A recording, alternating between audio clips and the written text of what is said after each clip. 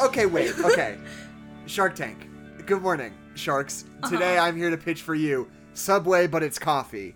You walk in and they've got all the ingredients out there, and you like, what do you want? And you'll be like, coffee or milk or tea. And they'll start with the tea, then you like move up 6 inches, and they're like, okay, what kind of flavors do you want? And it's all free, and you can put them all in.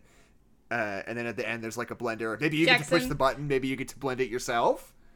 Maybe. I'm pretty sure that's Jackson, how... you can put whatever you want. That's how coffee shops work. You If you were just like... No, different drinks are different prices.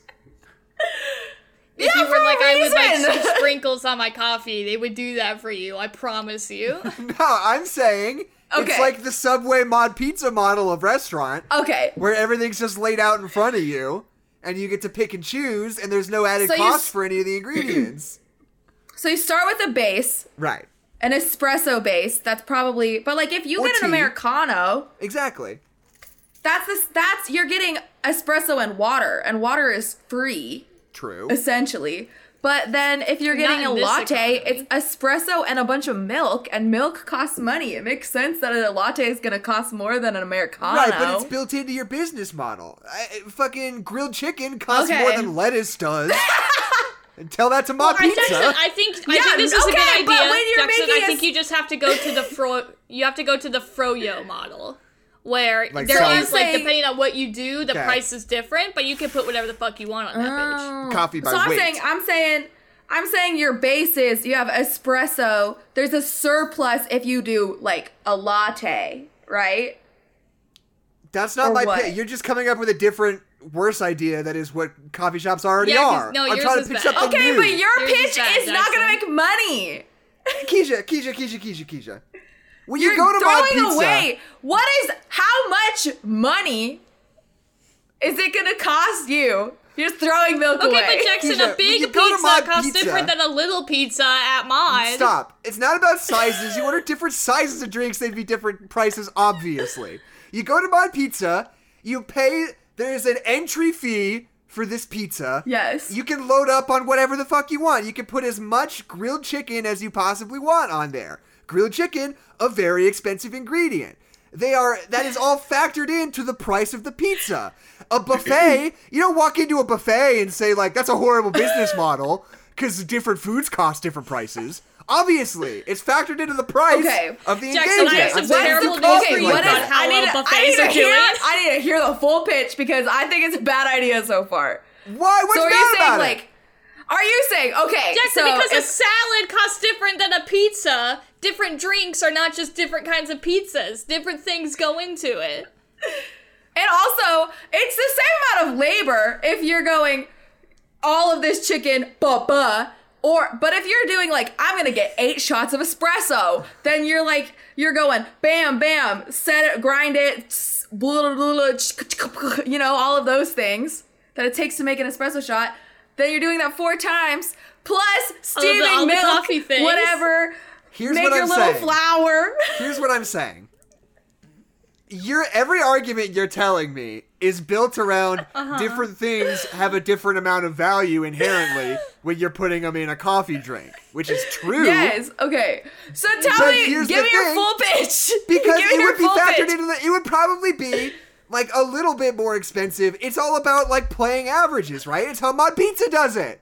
Mod Pizza. The price of the pizza factors in like how much toppings a person might put on it. It's possible that I could go to Mod Pizza and I could make a pizza that would be worth more than the cost I'm paying for it.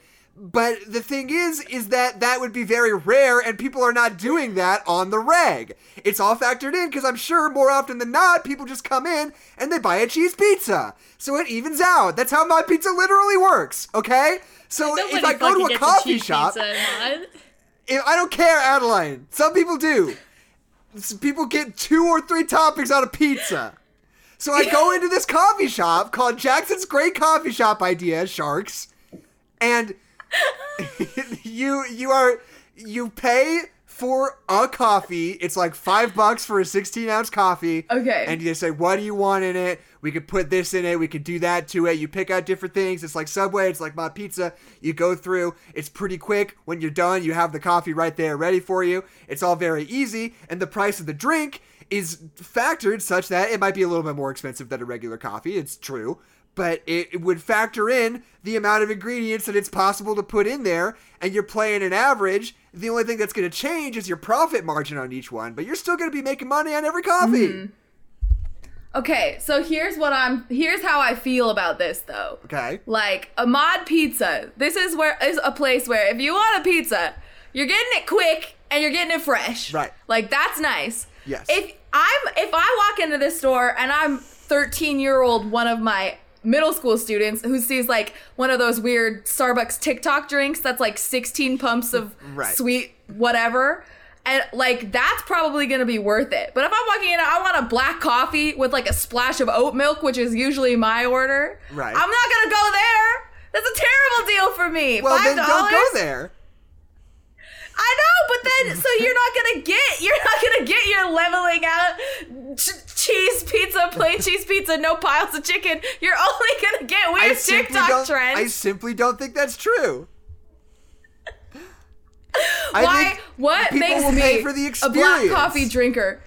Why would I go in there for the experience of going through the bar and saying I don't want anything? First of all, you're talking as if it wouldn't be very good coffee. First of all. Second of all, I just said there's very good coffee. I don't like that you're underestimating me. Why would I go there? There's so much good coffee everywhere. Different coffee tastes different at different places. Maybe you just like Jackson's Good Coffee. Fuckhead. Why are you being so mean to me? Okay. So not only that...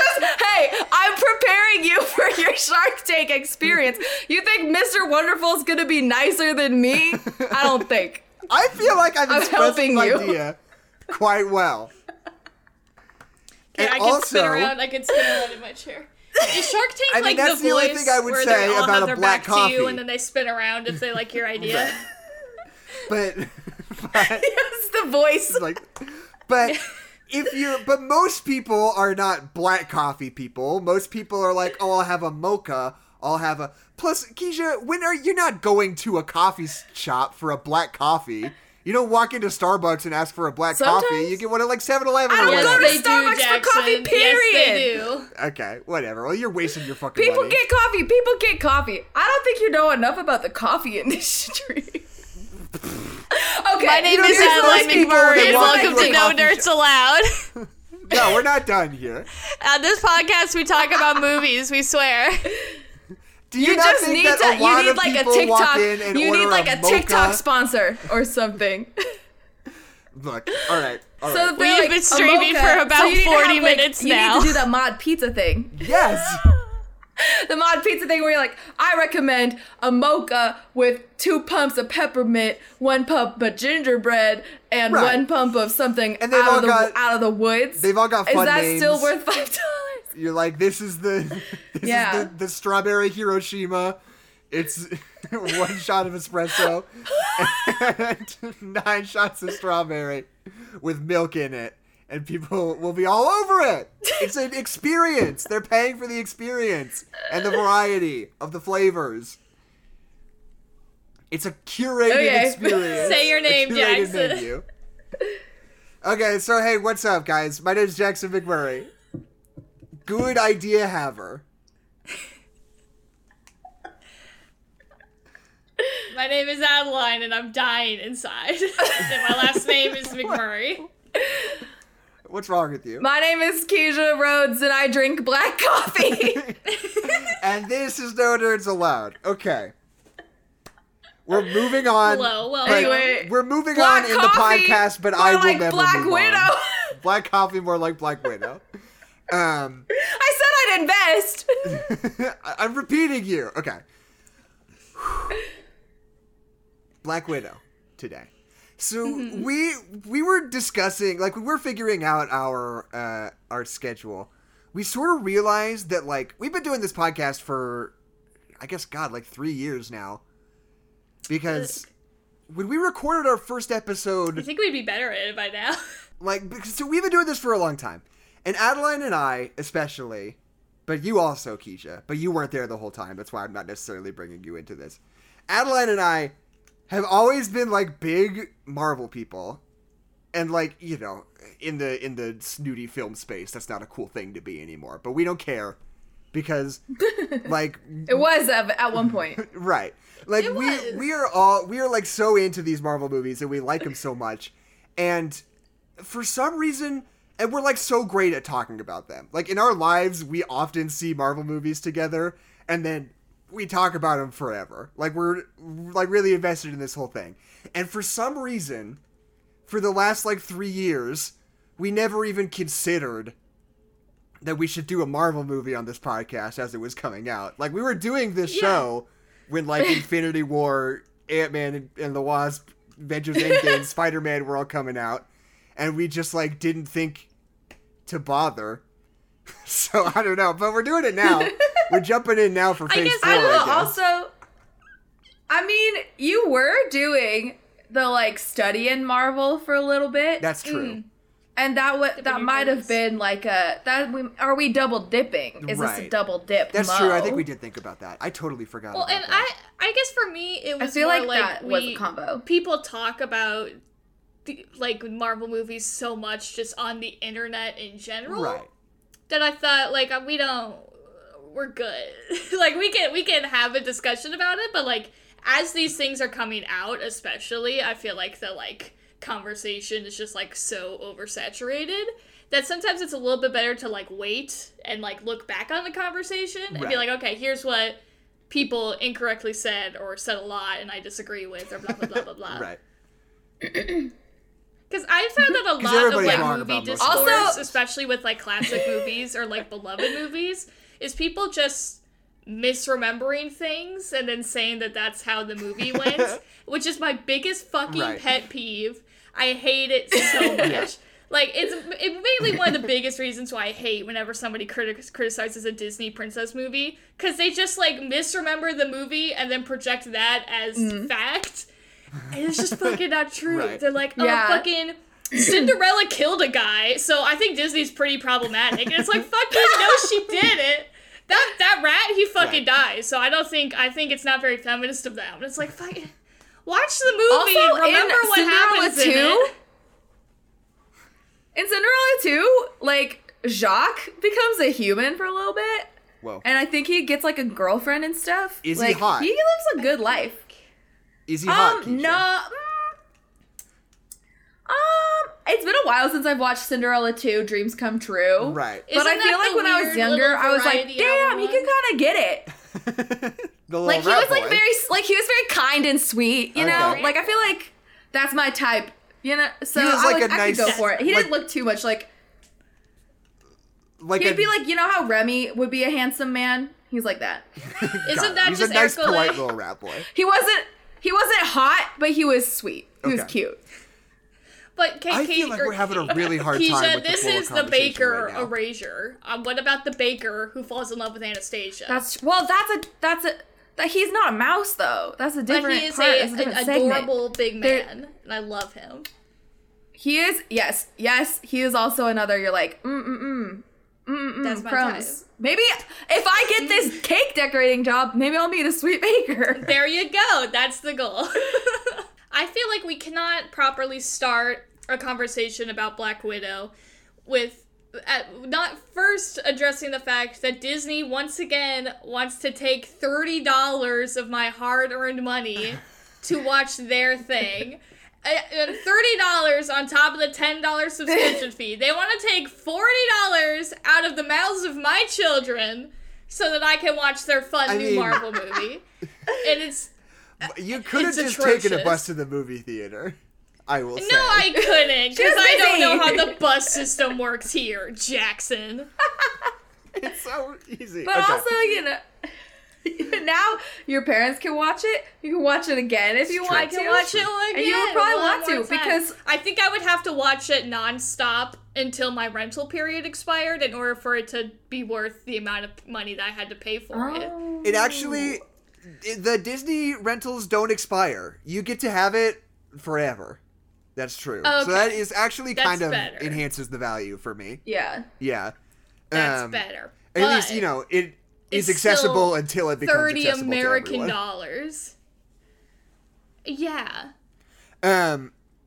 But yeah, I mean, I don't know. Adeline, you were telling us how much you really like this movie, and I think I do that, really love this movie. In general, the three of us are not tired of the whole Marvel thing in the way that a lot of other people are. No. Like there are certain things that like are obviously like shortcomings of the Marvel universe, but they're like things we sort of accepted and moved on from, you know?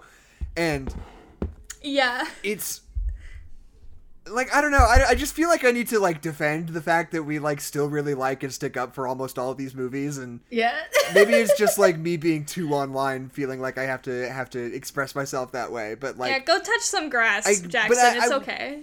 Yeah, maybe I need to touch some grass, but like this movie, I think to me it just like really and completely solidly works. It didn't like really exceed my expectations. It didn't disappoint me. I was just like, I walked in, I sat down, and I watched Scarlett Johansson do her good thing for slightly less. That was one thing that did impress me. It was shorter than I was expecting, which I did like. Oh yeah, but it felt like just right. I didn't even felt like just right. Yeah.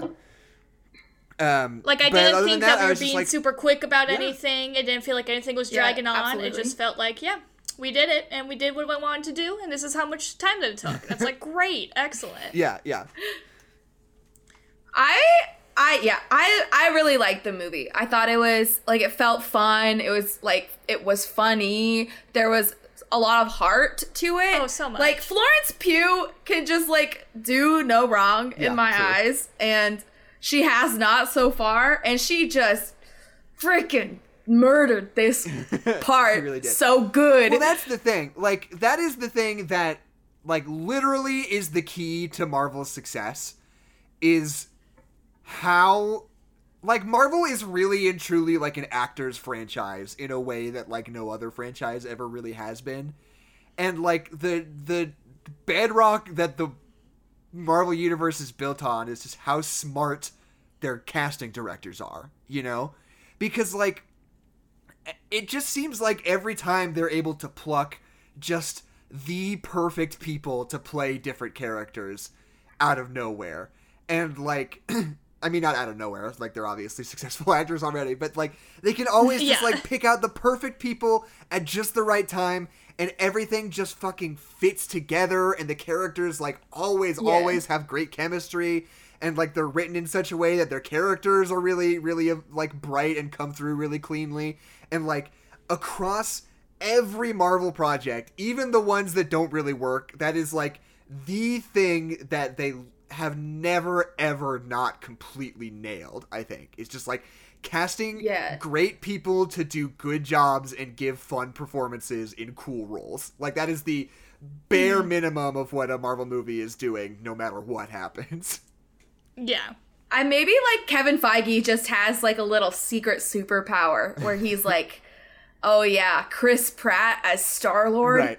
This is gonna make millions! Like, the guy from Parks and Rec, Did you know that Glenn Howerton was gonna play... Did you know Glenn Howerton was gonna play Star-Lord? I feel like I did, yeah. Which would have been so fucking different. I saw that at some different. point. Like, that would be bad. I don't want to say it would be bad. I think it would just Howerton. be a different movie. Like, I think that would be a very different movie. Yeah, that's true. I guess. Yeah. Going into... it's just, I feel like the, like... I was just gonna say, like, the, like, lightheartedness of Star-Lord. We love lag! We love it. Shout out to lag! Okay. I'll just, let's tell some Black Widow facts. They're scary. Fun fact. Black Widow spider is the only spider to have 9 legs. Fun fact. That's the Black Widow not true.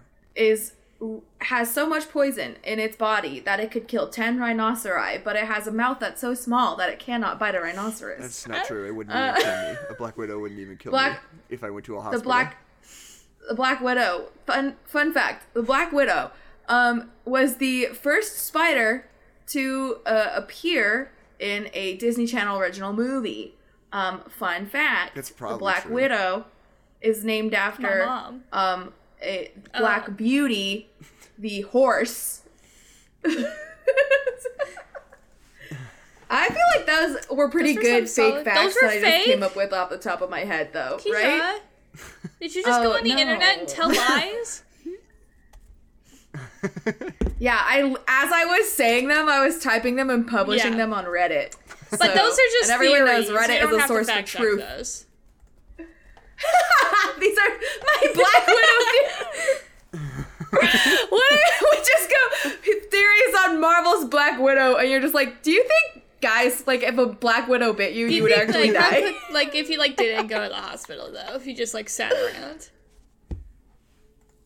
Yeah, you're like, what if it was, like, 10 Black Widows all at once? I think our lag is better. Okay. Yeah, I disconnected my hard drive, and that seems...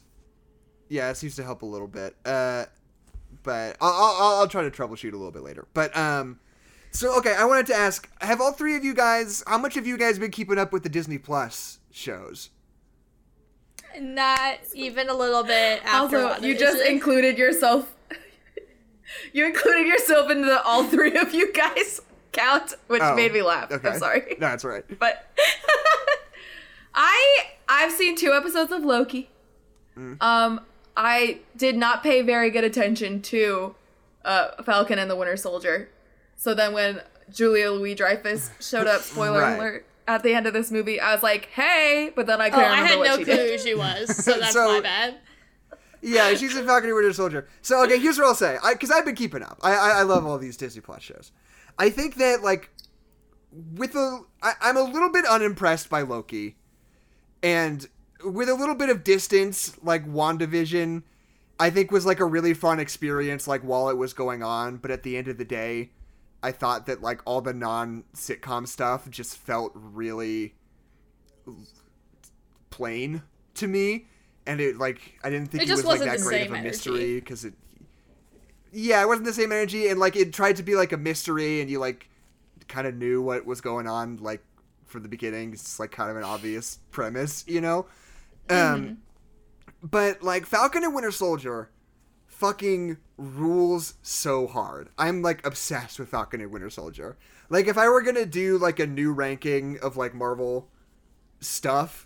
You can't even just say movies anymore, because now I'm talking about TV shows. But, like, it would probably be, like, you know, Winter Soldier, Iron Man 3, Infinity War, like, Falcon and Winter Soldier. Because I think, like, it is the only one that doesn't... I feel like these TV shows really are bogged down by their slightly lower budgets than a movie in the big, goopy CGI stuff, you know? And I think that it's not only that it doesn't, like, not to say that it doesn't look good, but I think that those kinds of sequences are really hard to do. And when you're trying to do them on a TV budget and on a TV time frame, just like the on-set experience has got to be pretty rough and pretty rushed and pretty, like, hard to do. So I think that it's not even necessarily that, like, it doesn't look good. It's just, like, whenever people are, like, running around in, like, CGI landscapes or whatever, it just, the performances feel a little less interesting, and, like, the direction feels like it sort of, you know, denigrates, and, like, all these things, like, don't quite do that. But Falcon and Winter Soldier is, like, so tight and so great, and there's none of the big CGI whatever. I mean, there is a little bit, like, when he's, like, flying and some of the action sequences and stuff, but, like, I think that series...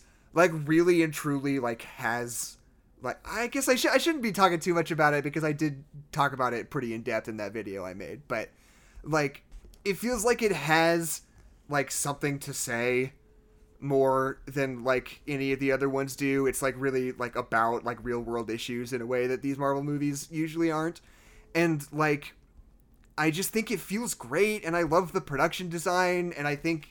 You know, it's just the perfect Marvel thing of, like, casting the perfect people to do perfect things. And, like, Wyatt Russell's so great, and what's his name? Zemo.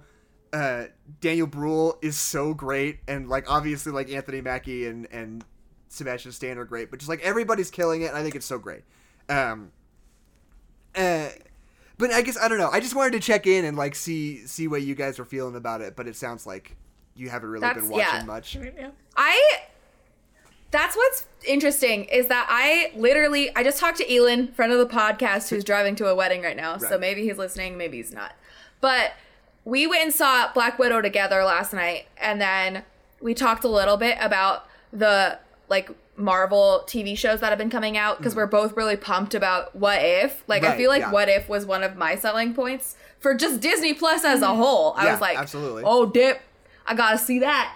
But for, like, he said that Loki, like, is, if they stick the landing, like, that is the best thing that Marvel's done for a while. Right. Like, that's what he said to me last night. And I feel that way about, like, WandaVision, like, with its flaws. I feel like it was just so different and so unique and, like, hit my sensibilities that I was like, I don't even, like, feel that compelled to go out and watch these other ones because I love this one so much. Like, it struck me so differently. So it is cool that, like, all of these shows, like, have, like, very, like, excited people behind them. Like, everyone, like, it reaches lots of different people. I mean, that's the thing that we've talked about on the show before. Like, part of the magic of these Marvel movies is that they really do strike different people in different ways. Because, like, almost any, like, major franchise, you can, like, talk to somebody, and there's just sort of, like, a general idea of, like, you know, which ones are the good ones and which ones are the bad ones, you know? And, like, you know, you talk to somebody, like, oh, obviously, like, Terminator 1 and Terminator 2 are good, and all the rest of them are kind of bad. Love Thor 2. And, like, you know, everybody Big loves Thor 2, the Dark World fan. But, you know, there's, like, a shape. Like, Star Wars. I like Thor 2. Yeah. But, like, you talk about Star Wars, you talk about Alien, you talk about, you know, all these things. Like, the ones that people like and the ones that people don't like are usually, you can line up with, like, 90% of people. But, like, Marvel movies and Marvel TV shows, these projects, because they all have such a strong, like, baseline competency, it always just, like, comes down to which ones people, like, really, really vibe with, you know? And, like, it feels like every person you talk to has, like, totally wild, totally varying differences and, like, which of these things they get really excited about. Because, like, me personally, I really love, like, the Russo brothers Avengers and Captain America movies, but I know that a lot of people fucking hate those. They think those are, like, the most boring, the most god, that's like the cold take, is to be like, fuck the Russo brothers. So I'm like, but they do good. They did a good job with those characters. Yeah.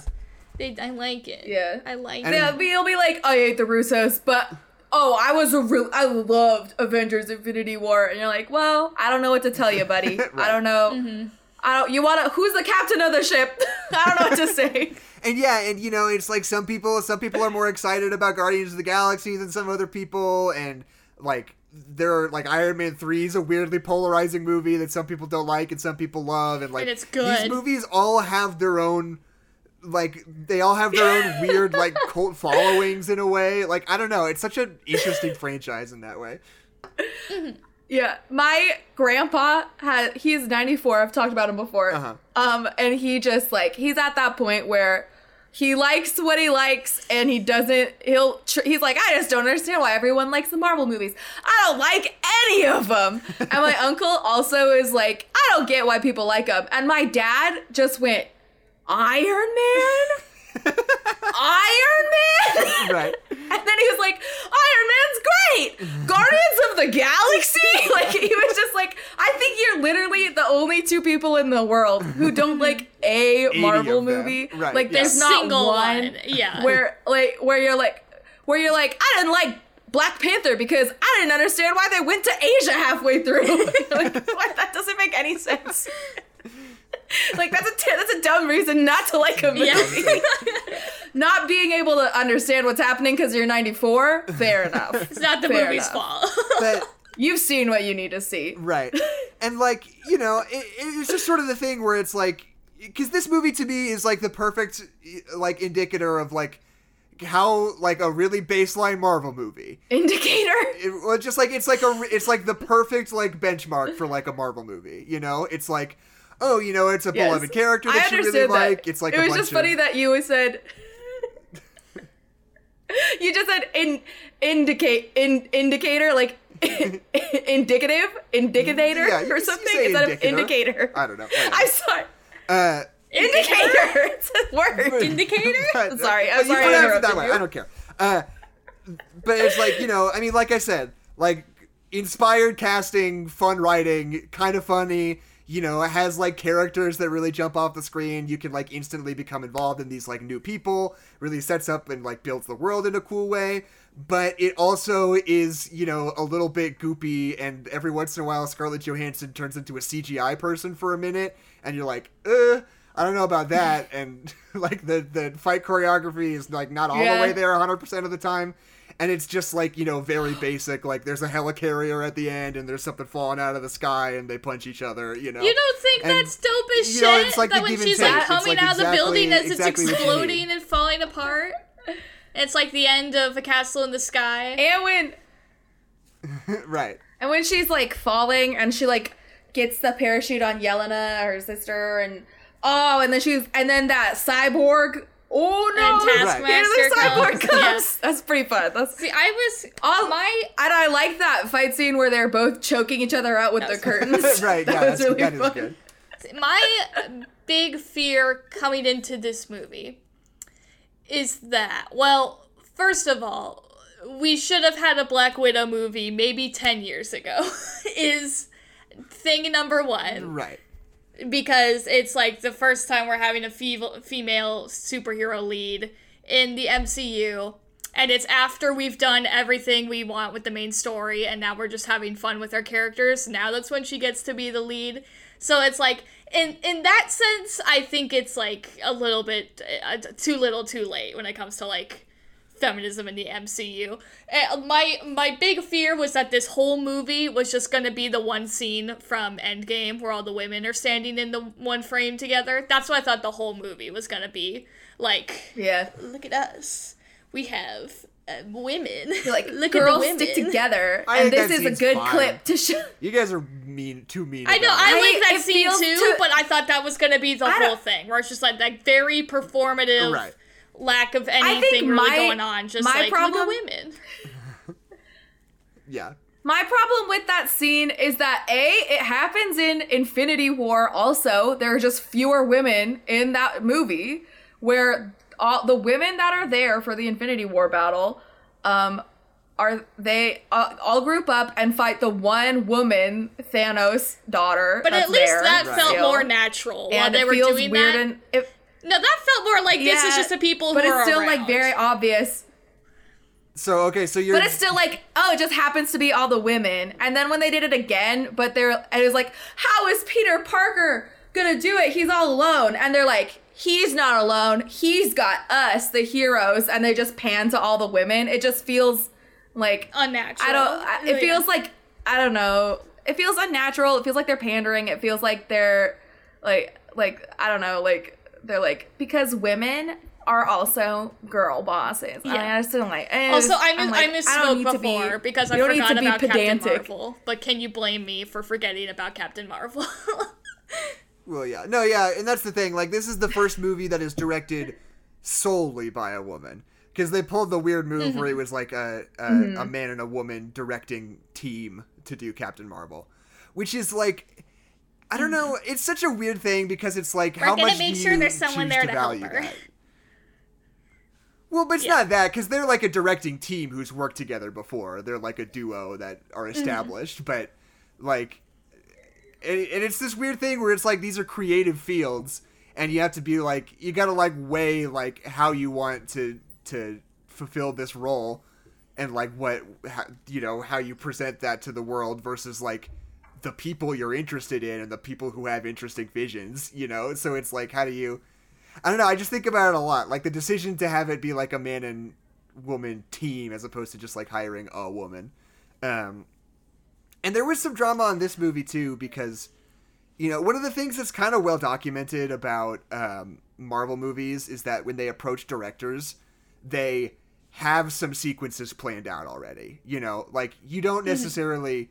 When you're a Marvel director, you don't have, like, complete control over everything because Marvel has an in-house team of, like, storyboard artists and, like, graphic designers who are like, so we're thinking about Black Panther 2, let's just riff, maybe he's in a casino. Here's what the colors and they do this, and they just, like, storyboard. Yeah, what the colors are going to be, they storyboard an action sequence, and they're like, and so then they approach somebody, and they're like, what's up, Taika Waititi? You can have, like, oversight on the script, and you can do all these things, but just a heads up, like, we're starting pre-production on this sequence, already. Like, whatever you do, you got to make sure he ends up here so we can do this, you know? And it was just, and the reason I bring it up is because that was like one of the weird like Twitter dramas that happened while they were figuring out this movie, because there was another female director they approached. I can't remember who it was. I don't think it was Cathy Yan, but who turned it down because, and then she did like a very public interview about it afterwards, because she said like, they had all these things ready for me and I didn't like that. Like, if I were going to do this, I would want to be in charge of the action, you know? And a lot of people who just like didn't know that that's the way Marvel has always done these things just like took that to mean that they didn't think a woman could direct action, so they did it for her already, you know? They just like didn't let her do action because they didn't think a woman could handle it, which is just like not the truth. You know, they just don't trust any director to do that because they have their own in-house guys. But like, it's just, it is one of those odd situations where it's like, I forgot what the end of what my point that I was circling was, but it's just, I think it's like one of those times where, like people get mad. Like, they get mad because they want more women to be directing, but they're, like, channeling it only at this one movie instead of just, like, as a whole. And then you don't care afterwards. Like, people, it's, like, the same where, like, if one celebrity does, like, blackface or yellowface, people will get mad for, like, 10 minutes. And they'll be like, oh, classic, you didn't have a black person direct Black Panther 2, like, of course, and then you don't get mad that, like, for the rest of the 364 days of the year, that, like, it is just as much a problem that people of color are not directing movies. It's just as much a problem that women aren't, like, directing a proportionate amount of movies that are being made, especially, like, big blockbuster movies. So, it feels similar to, like, the In the Heights, like, clapback that happened where, like, not enough, like dark-skinned Latino people were in the movie, which is true. But when you're only channeling at this, like, small fraction of, like, already underrepresented people, then, like, instead of just keeping, like, if you care about this, then, like, care about it all the time instead of just, like, getting mad at something that was already created. And like, I feel like that's what it's another thing of the, I'm like, from you. Yeah. It's another thing of, like, hating, being so critical of things that are made by the people that are trying to get more representation, that just, like, kills everything that person is trying to do. Like, it's like, oh, it's this movie with Latina representation made, but, like, by people who, like, know what it's like to be Latina, and Latina people are all involved.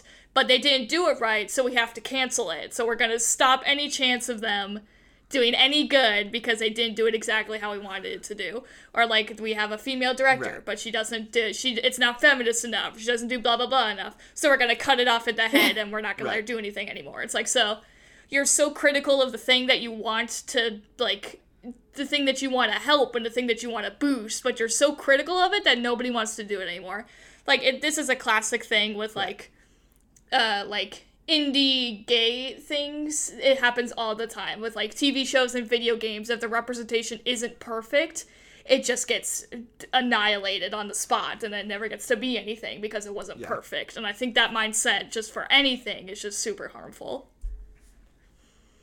And it's because, and I think we're moving in a really good direction with that as far as Marvel movies go, because, like, you know, I think about Captain Marvel, and I think that the fact that it's the first female superhero and it's the first one directed by a woman, it feels like that movie has a fucking gigantic chip on its shoulder a lot of the time about it, you know? Like, there are things that work about that movie, and I don't hate that movie, but that's like an element of it. Well, they literally have a whole chip on her shoulder sequence. Yeah.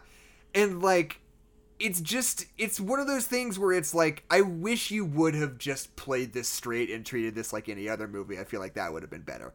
But now that we've, like, moved past that, we got that, like, you know, first one, the big important one that's gonna, you know, be the Rosetta Stone for female whatever, at least as far as they can tell.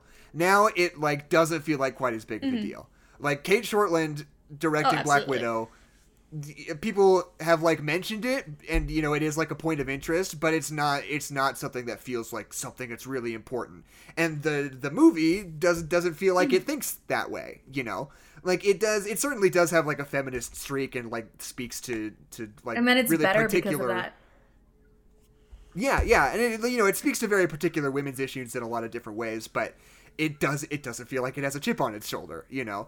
And I think like now that we're moving forward, now that we've got Chloe Zhao on Eternals, it's by the time we get there, when it's like, you know, the third one, when it's like this thing, and not only the fact that Chloe Zhao has just like really established herself as an auteur just in her own right outside of any other, you know, political factors. Like by the time we get to Eternals, I doubt very much that we're going to be dedicating a lot of energy to the fact that it's directed by a woman, outside of, you know, people having discussions about it like we are, you know. So I just think it's like, only going to get better as this thing chugs along. Yeah, and I feel like I don't want to have a 4-hour podcast where we don't even talk about the Black Widow movie at all, like what happens in the movie and stuff like that. Because what I love about this movie is that it is very much a feminist movie. Like, it passes the Bechdel test. There's so many women in this as villains, as heroes, as flawed, complicated characters, and that's what's awesome. Is that, like, the mom character? Yeah. She is such a good character. I like her so much. She is, like, such, like... I just, like, she's so, like, complicated and kind of, like, lives in this gray area, and she, like, kind of redeems herself in the same way that Black Widow is always kind of navigated. That the point is supposed to be is that she's very much a bad person who is trying to be a good person, and, like, what does that mean, and does that even matter? I think is a really compelling story, and to talk about that with female characters is just really good, especially because Marvel has, I was gonna say Marvel has a streak, but it's not really a streak when your only other example is Captain Marvel, of like having like the flawless strong woman. So to be exploring these characters that are very morally gray and also women is just awesome. Yeah.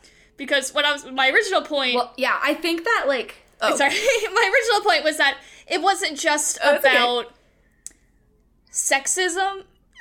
To be fair, I have not seen Captain Marvel yet in full length, but I've just heard people talking about it since the second that it came out, so I feel like I can have an opinion about it, and if I'm wrong, feel free to tell me. But, like, it feels like it's just kind of, like, about sexism. Like, you don't, like, people look down on you because you're a girl, and that's it. That's what the movie's about. Am I right in saying that? Mm-hmm. I mean, I wouldn't say it's not textually about sexism, but it is very much like it kind of is. She like in the plot, nobody's like telling her she can't do things because she's a girl, but it's very much about this spunky young girl who's constantly being told what to do, and she's gonna fly in the face of everything and reject the authority and, you know, do what she wants and not play by people's rules, you know, in a way that's not like literally textually about sexism, but is clearly a response to sexism, you know, and is just about like rising above it. Yes. I mean, and also when she is in the Air Force, like they literally are like, oh, you can't do the training because you're a girl, you just fell because you're not strong enough because you're a girl. Like they do, that does happen. I think that such a big win for Black Widow is that their main character is likable, but is also fallible. Like that is with like Wonder Woman. I really loved Wonder Woman. I liked it. It was somewhere between like and love, where I was so happy. And I feel like she was for sure the strongest. Like she was just like she wasn't gonna lose any battles, but it felt like she still had growth.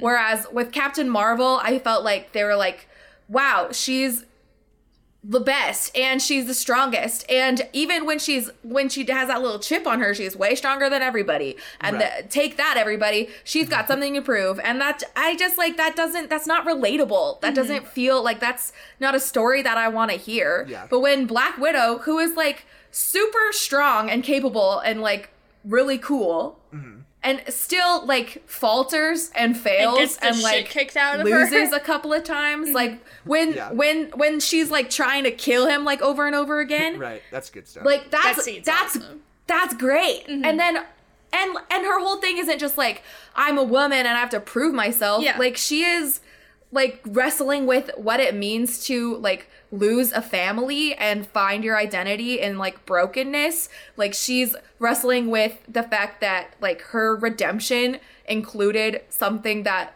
like was horrible, like was like she thought she murdered someone, which is like that, and like being able to forgive herself and like learn from it and change from it, like that's amazing. Like that's something that you see in other superhero movies. That's a total Tony Stark move to like see how wrong you are in something and change. But like that's a huge like, and it's across the board with like superhero girls right now. Like in Supergirl, I watched that show for 4 seasons and I stopped because I wanted it to be good, and I love Melissa Benoist because she was on Glee. She's just like, I didn't like Supergirl at all. I watched 4 seasons and then I just called it quits. I couldn't take it.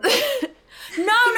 I did like it. I liked it at first. I was excited, and at first she was like, I don't know, like I'm getting used to being a superhero, and then as time went on, it was more about like, oh, you're nothing. Like, everyone always talks about your cousin, but you're so great. Superman is nothing compared to you. You're so strong compared to Superman. Right. And, like, she would just never be wrong about anything. Yeah. Like, she would just always be right. Like, the whole, like, whatever the arc of the season was, she would know from the beginning, this person's bad, or this thing is bad, and I'm going to be proven right at the end of the time. But then somebody would tell her no. And, like literally society would say she could.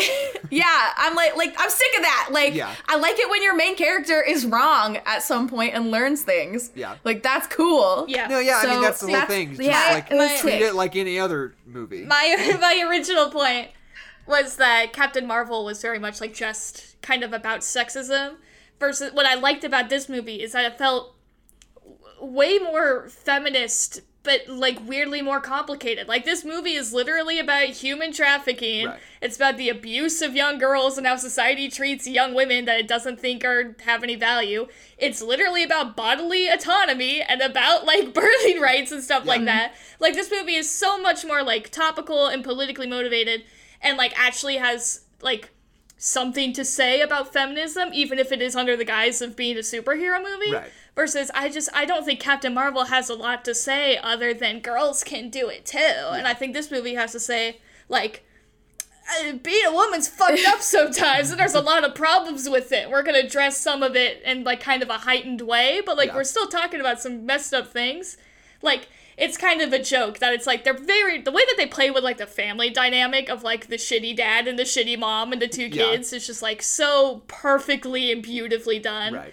That where the shitty dad's like, oh, are you on your period? And they turn around and they're like, actually, we don't have uteruses anymore, because they're, like, obviously trying to make him uncomfortable. Right. But, like, that scene where they're like, oh, yeah, no, the people that you sent us to, they fucked us up. They literally, like, tore our uteruses out. We don't have them. It wasn't our choice. This happened to us without our consent. Like, it's messed up, and we kind of play it off as a joke, but at the same time, there's a truth there that's really horrible and based in reality, because that happens to women, and it's just, like, this movie just has so much more to say than I feel like Captain Marvel did. I think, like, the thing about this movie is that, like, the real meat of it is, like, the 4 of them, like, interacting with each other. And I feel like, because that stuff all rules. Like, especially that whole sequence when they're, like, having their dinner. Like, you're just, like, enthralled. You're like, this is great. Like, the cast of fucking Rachel Weisz, Florence Pugh, David Harbour? Harbour. Is it David? Is that his first name? Okay. David Harbour and Scarlett Johansson, like, having this, like, sit-down dinner scene where they're all Russian sleeper cells. It's like, that's great. That's fucking incredible. And it's one of those things where it's like, I kind of feel like that is where the movie was, like, really, really, really humming. And I felt like a lot of the action sequences kind of fell flat for me.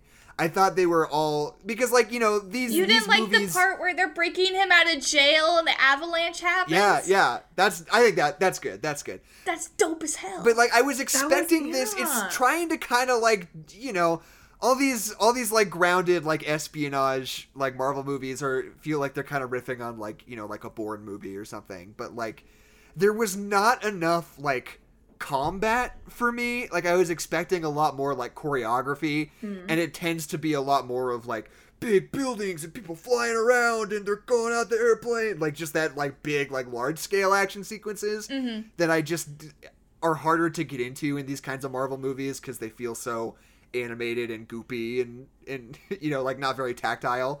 You know, like, I wanted this to be, like, grittier and lower down and punchier than it actually ended up being. That was kind of, like, the biggest thing I was kind of disappointed by. I feel like I didn't have too much of a goop problem. Like, I feel like a lot of the sequences I really liked, like, when the, like, mind-controlled widows were chasing after Florence Pugh and Scarlett Johansson, and they're chasing across the roofs of the buildings in Budapest. Right. And when they, like, take down that tower and it falls and she, like, grabs onto them, like, that was pretty sick. Right, that was pretty sick. Like, I feel like I can pick out a lot of memorable, like, action scenes from this movie, and I was like, that was awesome. Like, it felt, like, really unique and, like, fun to watch. Right. Like, so... So what I was going to say is, Jackson, I wanted probably the exact opposite of what you wanted, because I've said this a million times, but I think Wonder Woman is never going to be good until they can let a female superhero be silly. Because if we've learned anything from Thor, is that Thor was boring as shit until we let him be silly, and then Thor Ragnarok fucking slaps, and it's awesome, and it's silly, and it's wonderful. And, of course, with the trend with superhero movies, especially female superhero movies, is that we're not allowed to be silly yet. We have to be imperfect, we have to be perfect, infallible, and we have to be super serious and super, like, straight-faced. Like, that's the female superhero. And I feel like this is the closest that we have gotten to a silly female superhero. Because we've... Florence Pugh is the silliest! She's so silly. Well, you can have one-liners as a female superhero, and that's, like, it. But then Black Widow and her sister just, like, annoying the shit out of each other and yelling at their dad is so funny. Right. It's so good. And it is silly. Like, they do silly things sometimes. Like, when they're talking about her vest, and she's like, I love it. It's got a lot of pockets. Well, I knew you liked it. Like, that, it's so good. You don't have to take that out to add more punching in, though. That's just my thing. I wanted more punching. And, like, I really feel like... Jackson just wants women to get punched. Write that down. Yeah. Write that down. I do. No, I'll stand by that, because I've said this on the podcast before. One of the biggest things that bugs me about, like, action movies, like, combat-centric action movies, is that whenever they have female characters, they never let them, like, get beat up. Like, these big franchises like John Wick 3 is, I think, the best example of this.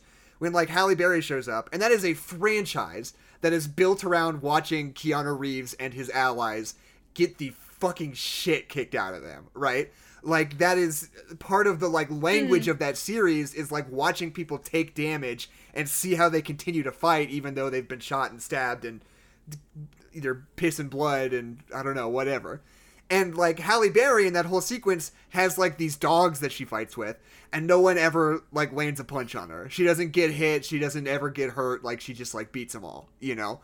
And it's not like it's not a cool sequence, but it's like, it feels like something because, like, she's the only, like, major female in that movie, and she's just, like, untouchable. And I think it's so much more interesting to let people get punched. So I'll say that first and foremost. The other thing that I wanted to get at about wanting more punching is that, like, Taskmaster is a character who is, like, built around a very specific gimmick, which is that he can, like, perfectly physically mimic anyone's fighting style in such a way that he is always unbeatable in hand-to-hand combat, right? That's, like, his shtick. He's, like, a perfect mimic. And, you know, I don't mind, you know, like, all the different things they do with Taskmaster in this movie, having him be the daughter instead, and, you know, the way that, you know, plot point plays out, I think, is all great. But I will say, not enough burn victim for me, though. Fair. Personally, I could have used much more burn. Need to be just a little bit gross. Sorry. Yeah. That's my only tangent for that. Right. But, like, I don't feel like we see and they, like, set that up. They, like, tell you that, like, yeah, she's a perfect mimic. She can download information on all her enemies or whatever. But except for that, like, one shot where they, like, both get up and, like, turn in exactly the same way, there is like no moment at which Taskmaster is like doing anything cool or interesting or like gets to show off like their whole bit. You know, it feels like a waste of potential to have. They do strike the dynamic poses of all the other Avengers, though, and that's very fun. Like when she does the Black Panther thing, or like when she keeps throwing stuff like Captain America. And that's had very like fun. had Hawkeye's arrows and stuff. Right. Like I feel like you definitely see like Black Widow get punched like the hell out of this movie. Like she's bruised and bloody, and like Florence Pugh's arm is like all torn up, and like literally the main antagonist of the movie punches her in the face over and over again until she falls to the ground. Like that's not bad. I feel like Taskmaster probably could have been a little better. Like they could have I would have preferred it if Taskmaster got away and like that was a setup for like potential sequels or just like I like it when not all of the ends are. But that's just Winter Soldier again, though. That's true. I just like it when a movie's like all of the ends aren't tied up. I just think it's a lot more. And I know that all of those widows are still out there, but like it's a lot more fun when they're like, they gotta. And we do have to. We do have to tie up loose ends a little bit with this one. Yeah, just because where it is in the timeline. We have Infinity War that we have to do after this. But there's like, a lot. There's a whole snap that, you know. Yeah. There's time. But I was going to say, when it comes to punching women, I think that there is like you definitely have to like be careful with it, because I think if you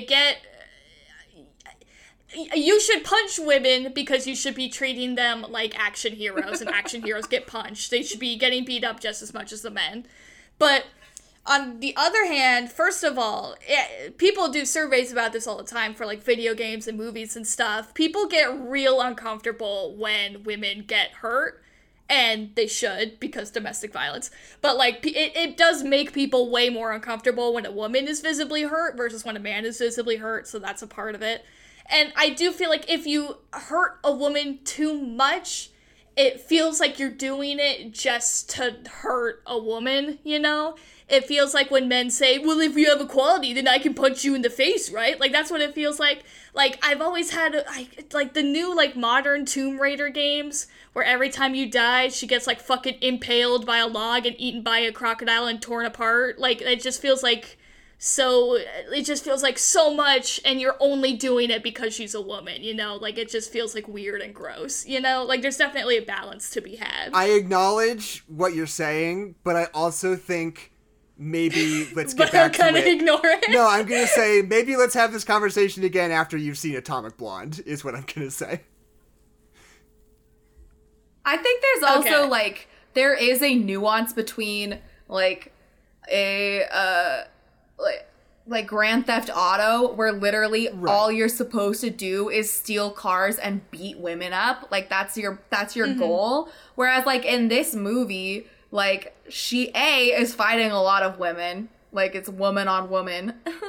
But, like, she's, like, it's not like, wow, they're really, like, that was too violent. And I'm getting to that age where I think things are too violent now. Yeah.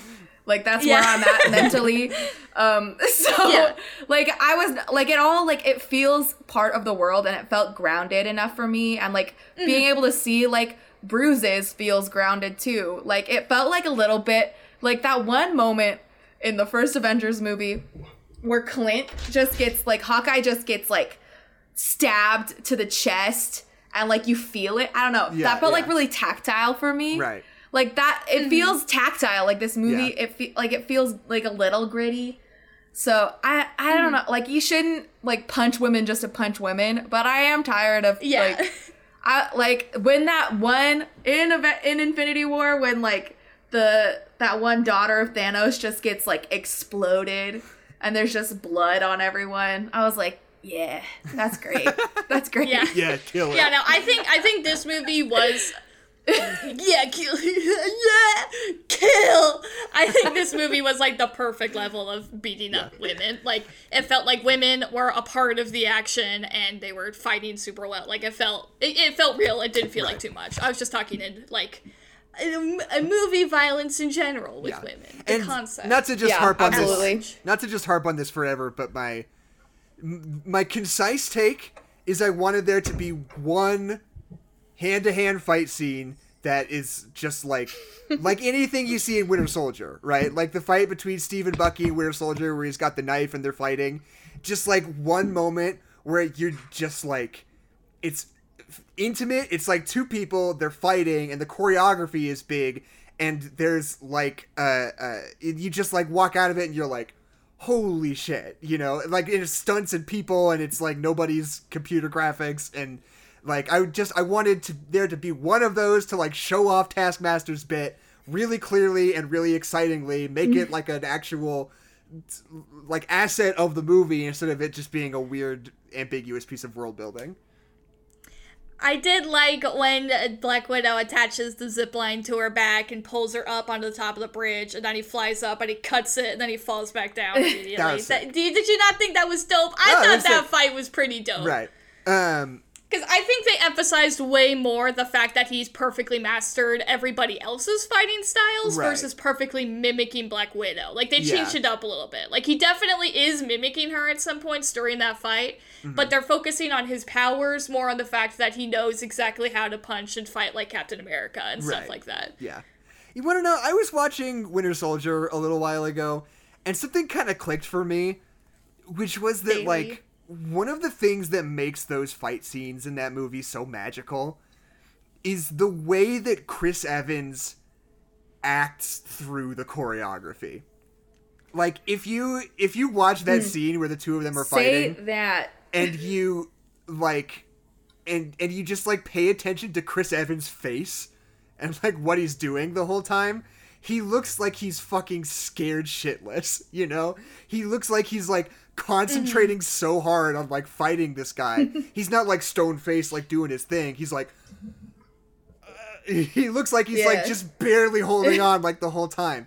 And it is so compelling. It's not, like, I'm not trying to, like, compare it to this movie. I was just thinking about that, and, like, it was, like, an observation I made that I wanted to say on the show. That's... And it feels like there is like emotional stakes behind every like you've built that up with like a whole other movie and a whole relationship too. And it's the same with like Captain America 3. I almost said Iron Man 3.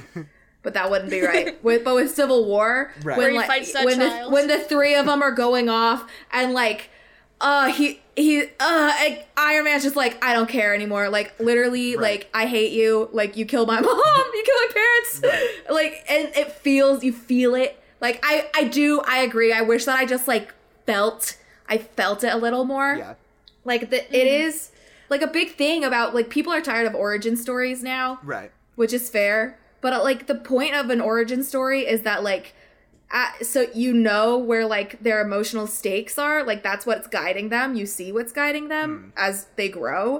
So like you know what's like that, like Captain America is guided by like A, he's a selfless person, but B, he like loves his friend. Right. And with this movie, it's hard to like know, like am I retroactively supposed to go back and like I already knew that she was a spy for Russia and I already knew that like, it was rough and terrible. Like, I could just surmise. But now I'm supposed to be like, oh, and there's this personal person. And this is what Budapest means. And this is, like, she had a sister. Didn't know that. Right. Whoa. Like, and it feels like none of that was informed by, like, her character arc through the rest of the movies. Right. So that, I don't know. Like, that feels like, how could they even put that in? Like, what would it be? Where would that, like, big, like... This is the emotional heart of the story. Yeah. And I mean, we do get a lot of Black Widow's emotions throughout the other films, but especially in Avengers, I think.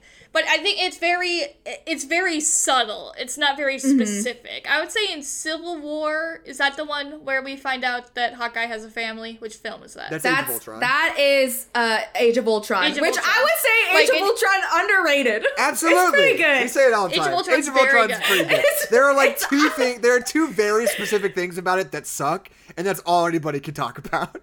But that movie's good otherwise. Age of Ultron's good. Yeah, and the rest of it is great. But I like what Age I was of saying Ultron. Is that in Age of Ultron and in Avengers, we very, very, very much talk about her backstory, but like kind of in obscure terms. Right, in Age of Ultron, we talked about the fact that she was in the Red Room and she was like bred and molded and torn apart to be a spy. And that's where we kind of really established that, that she isn't just super powerful, she's been through shit. And we kind of implied she's a monster because she's infertile, and that's the one bad part that we ignore. Right. But then in Avengers, and we're talking about how, like, she's very clearly ashamed of her past, ashamed of the things she's done as a Russian spy. And then when you put those two things together, then you get the Black Widow movie, where it's like, okay, here's all the shitty things she did in the past, and here how she was torn apart, and here's how these things come together for her to try to make sure that happens to nobody else ever again. And I agree that I don't think the combat is the best that Marvel's ever done, but I think it's very good. I don't think it's bad in any capacity. Right. But I love the dynamic of them fighting people that they don't want to kill. Like, because with Captain America and the Winter Soldier, like, those are the two people that don't, like, Captain America doesn't want to hurt the Winter Soldier, but then he's fine with kicking the shit out of everybody else. Right. What's fun about this movie is that there's, like, 20 people that we don't want to get hurt, and all of those people are trying to kill us. Like, I just love that dynamic. Right. Whenever we're fighting a Widow or we're fighting Taskmaster. She doesn't have a where mask. She's wearing a mask. Natasha just so clearly is, like, heartbroken and doesn't want to fight them and wants to help them. Yeah. That fucking scene where she lets Taskmaster out of the cell so she can escape out of the building, and she knows as soon as she's going to open that door that she's going to try to kill her, really is just, so good. I think my thing is just so compelling. Like, Scarlett Johansson is so, like, she's so talented. Like, she's a very good actress. And so you understand where she's coming from in, like, throughout the movies. I think it's just the difference between, like, Peter Parker, if you found out, like, this is how he was introduced. He had a hard, like, he lost someone very close to him, and that's why he's Spider-Man now. Versus, like, you see Uncle Ben say, with great power comes great responsibility. He doesn't exhibit that responsibility and is, like, frivolous with it, and then his uncle dies as a consequence. I feel like that's the difference where, like, you're just missing out on that. Like, which sucks. Like, I wish that we had that earlier, but right.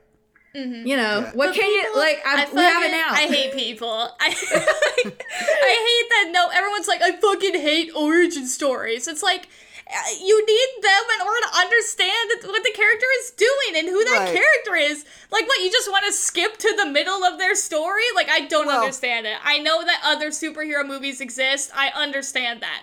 But, like, I do feel like we miss a part of that with Tom Holland. He, like, never fucking talks about his uncle and stuff like that. Like, I feel like that's just, like, not a part of his character. Right. I think that, like... Versus, like, Miles Morales, where when we see his uncle get shot, you're like, oh, fuck, dude, and, like... And he's like, I let you down, man!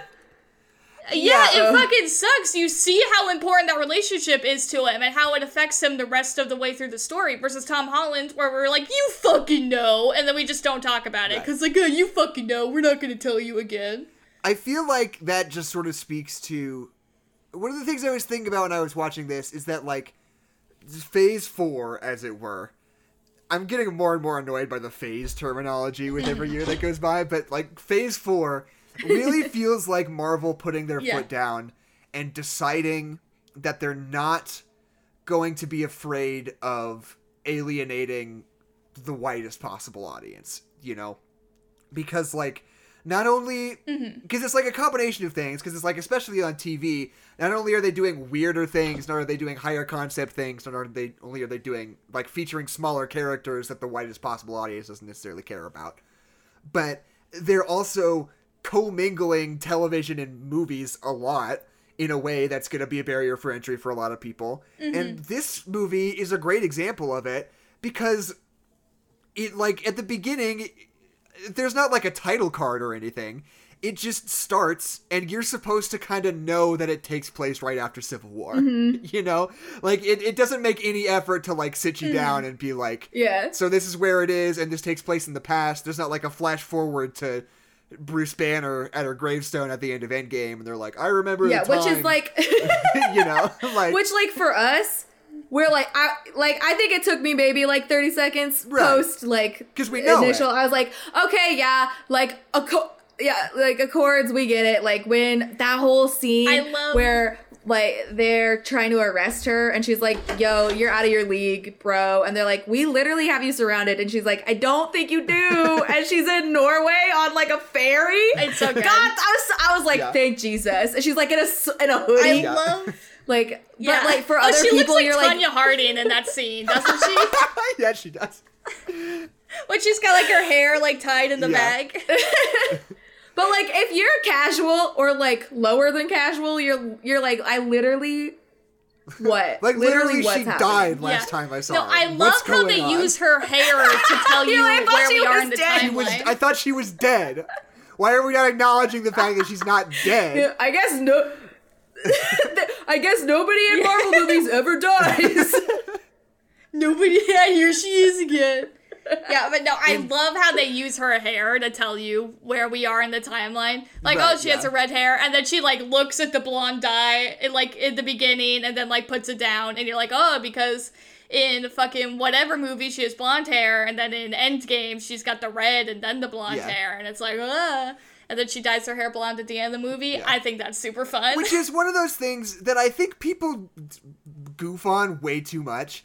Because, like, one of the staples of this whole franchise is that, like, every character in every movie has, like, a slightly different look. Their costumes are different, their facial hair is different, their hairstyles are different.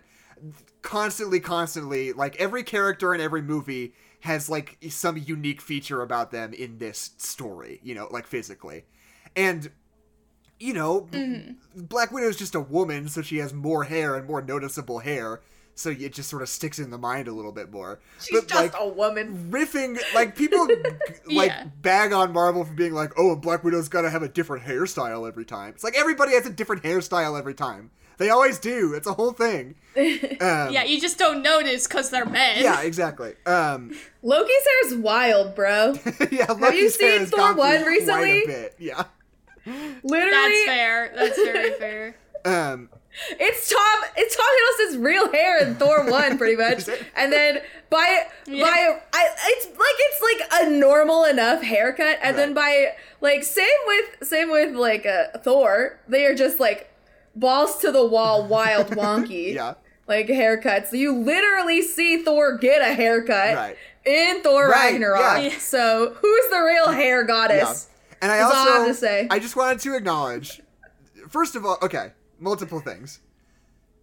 I was very torn right at the beginning because I was excited about the fact that they had like an honest to God like opening title sequence, because movies don't really do that very much anymore, and Marvel movies especially have never really done that. So I was like, this is different and cool, and I like this. But the fact that it was set to a slowed down trailer song version of Smells Like Teen Spirit sucks. That is the worst. So I was gonna bring that up. Why is that a staple the of only female superheroes? I guess because I literally sat there thinking, I was like, I am so mad about this. Like, why can't it just be creepy orchestration, like just weird cellos? Because I was thinking through. So then instead of enjoying it, I'm sitting there thinking, what other movies in the Marvel canon did like a pop, like a straight up pop song? Because there's also that scene where she's like, there's literally just like an Adele song playing in the car or something, and she's like singing along, which I was like, that's just like a little too far for me. Like, it just feels like it's a little too like, she's a girl, she's feminine. Right. So we had Captain Marvel had all of the like, no doubt, I'm just that a girl. That was maybe the worst needle drop in cinema history. I hated that. Literally. Wow, yeah, that sounds like it so angry. Shit. Yeah. And then the only other thing I could think of was when Iron Man says, I'm Iron Man, and then cut to credits, and then I am Iron Man. And that's the only one that I could think of. Wait, but like, are you talking about just using pop songs in Marvel movies in general? That's an awesome montage. No, but like, because Guardians of the Galaxy is like a franchise built on pop songs. That's different. Okay. That's different though. That's different. Where I was just thinking like in these like more gritty, grounded, like I don't know. It felt like a.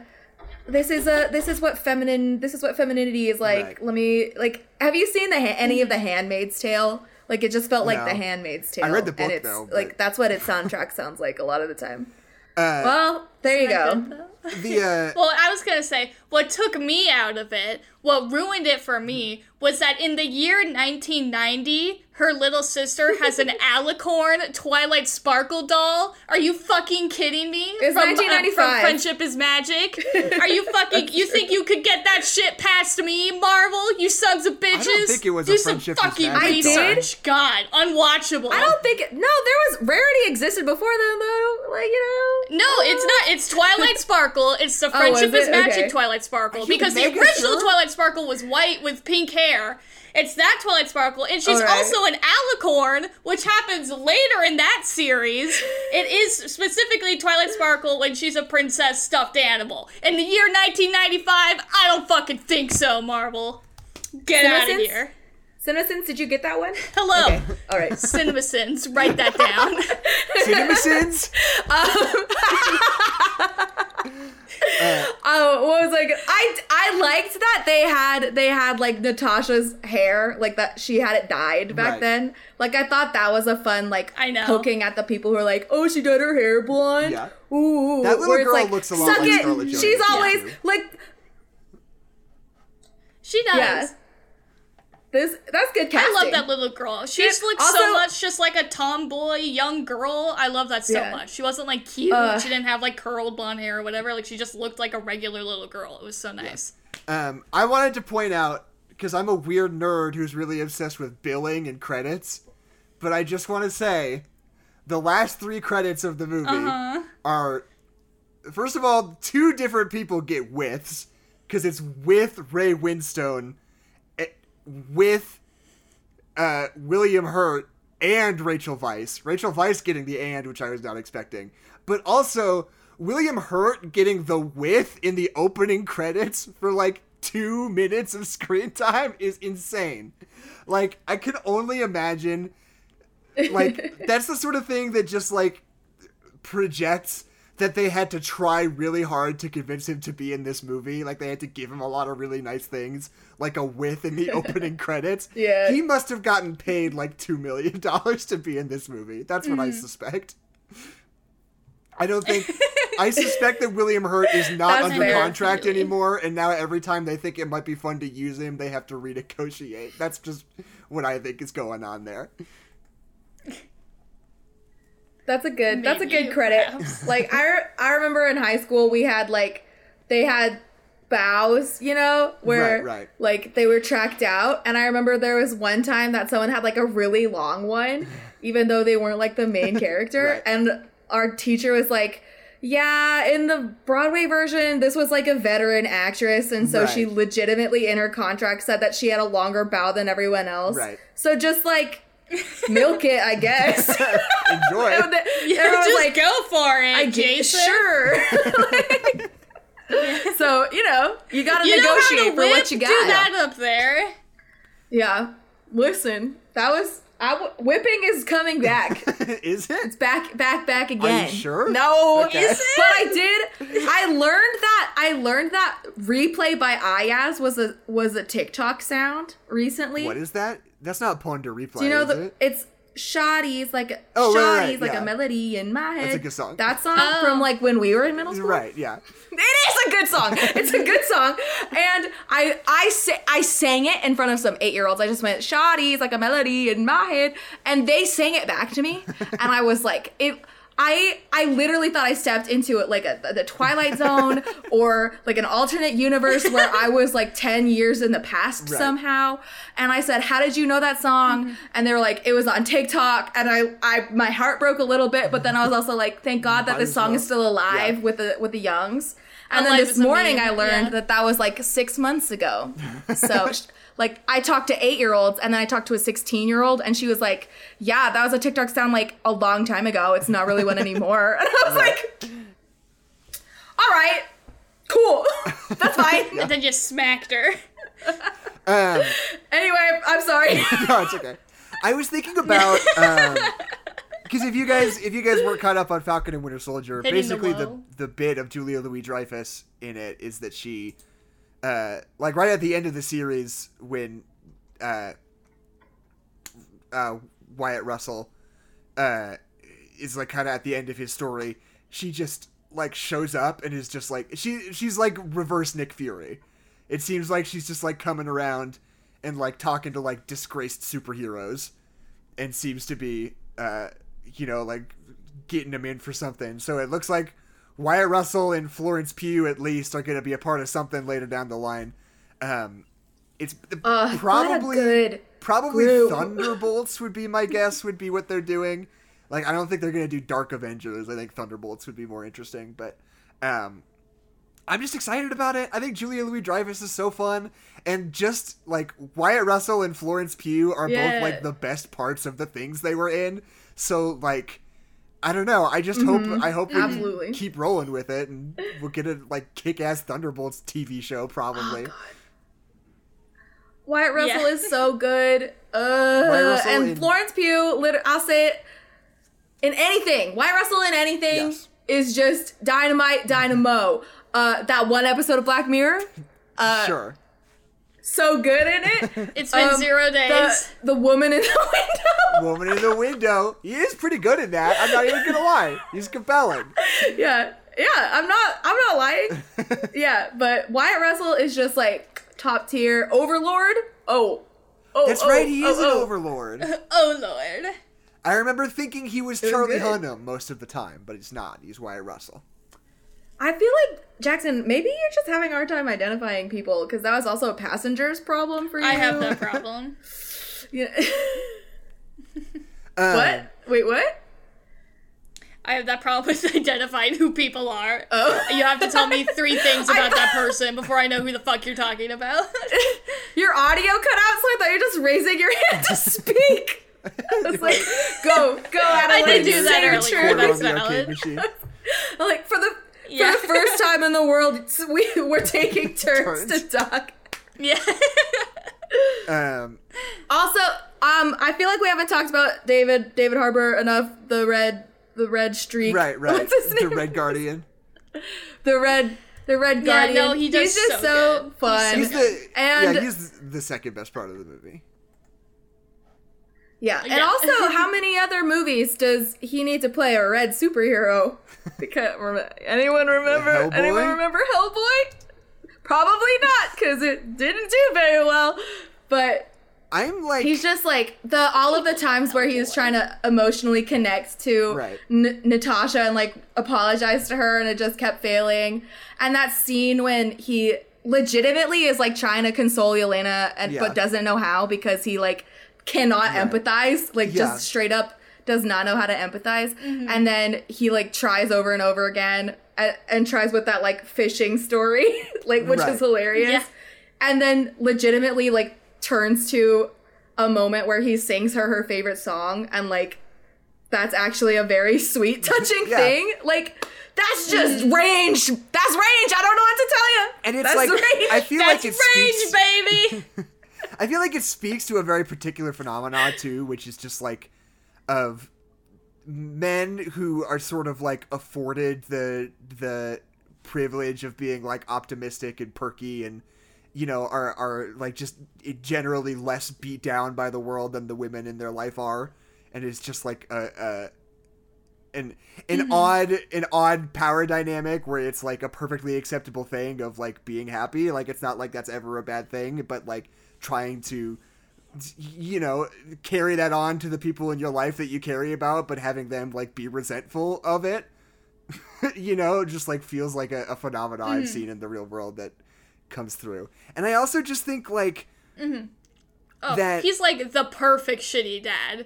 Like, he's self-absorbed and cannot relate to anybody, but at the same time, it does have like that like I hate the word toxic, but like that toxic happiness, you know, where he's just like, oh, everything's cool. What are you guys upset about? And it's like, here's a bullet list, and like the part where he's like, I don't understand why you're so upset, and she's like, you literally said that you fucking hated raising me, that I was the chore that you didn't want to deal with. Like, that was like, whoo, that was good for a shitty family. And like I love how like the difference between the way Florence Pugh and Scarlett Johansson react to the whole situation is so fascinating.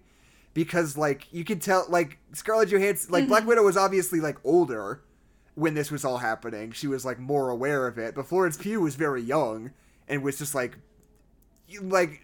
Natasha had, like, an awareness of the fact that it was all kind of a farce, whereas Florence Pugh just didn't because she was that much younger. And, like, the way the two of them think about and interact with that time in their lives is really different because of it. Whereas, like, Natasha's like, stop trying to pretend like we're a family or whatever. And Florence Pugh's like, why won't you act like we're a family? You know, they, like, want exactly the opposite things in a way that I think is really interesting. Yeah, it's so cool how, like, each of them, like, sans Yelena, like, they go through different phases at different times, which is, like, fun for wacky hijinks where, like, this was never a real family, but also this was, like, the best time of my life, and these are the only people that I care about. Right. Like, they go through these different crests, and it creates, like, such fun dynamics because they're all over the place. Yeah. Where, like, and it takes Natasha the longest to come around to it and, like, admit that, like, you legitimately cared about these people, whether you liked it or not. Right. And, like, they matter to you. That's part of it. And that's cool. That's also relatable. Like, that's something that's not just, like, a hashtag girl boss problem, but, like, everyone has that. Like, everyone is like, I don't know how to reconcile, like, the fact that my parents are subject to, like, their weird political propaganda of their time, and I'm subject to the weird political propaganda of my time, and we cannot see eye to eye on this, but we care about each other anyway. So, like, now what do we do? Yeah. Like, that's what this movie is partially about. Yeah, totally. And that's cool. And I mean, like I said, I feel like the things that are great about this movie are, like, those moments, like the like, peak part of the movie is, like, that sequence in the house, and, like, the weird. And just a lot of the times, like, when you're, like, so into those scenes, like, those big exploding action sequences could kind of feel like vegetables sometimes.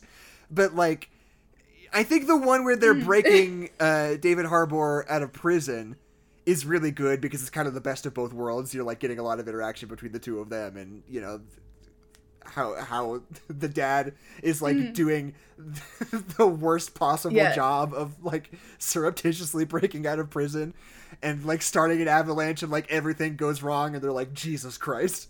But, like, it's just, also when she's like, this would be a cool way to die. Right. Yeah. I like that a lot. I love her so much. Oh, this is the last thing I kind of wanted to say, like, big picture, which is that, like, the biggest thing that I got hung up on with this movie was that I was just kind of unclear about, like, the circumstance in general, because they've got this powder that undoes mind control, which is, like, sure, I don't know, it's a little convenient, but I'll let it slide. And so all the Red Room widows are literally mind controlled now, but that wasn't the case like before, or was it? Like, when Natasha got out, like, she wasn't being literally mind controlled, was she? She was not. No, like, I think it's just like you know, like Red Sparrow. Right. Did you watch that movie with Jennifer, with Lawrence? But like they are physically pig, stop breathing, being mind controlled now. And I thought that they were gonna, like, it was gonna be revealed that, like, Melina is the one who, like, derived the serum, and she was, like, a sleeper agent, like, she was the owl in Attack on Titan or whatever. But that never happened. Right. And I did like that she was like, I envy you. Like, how did you break free? Like, I've been in this cage my whole life, and, like, we are, like, from the same circumstance. Talking about cycles of abuse. Yeah, like, you can be a victim and still create victims yourself. Yeah. Like, they are not, like, independent of each other, which is, like, a really cool nuanced take to, like, for this movie to take. Right. Which is cool.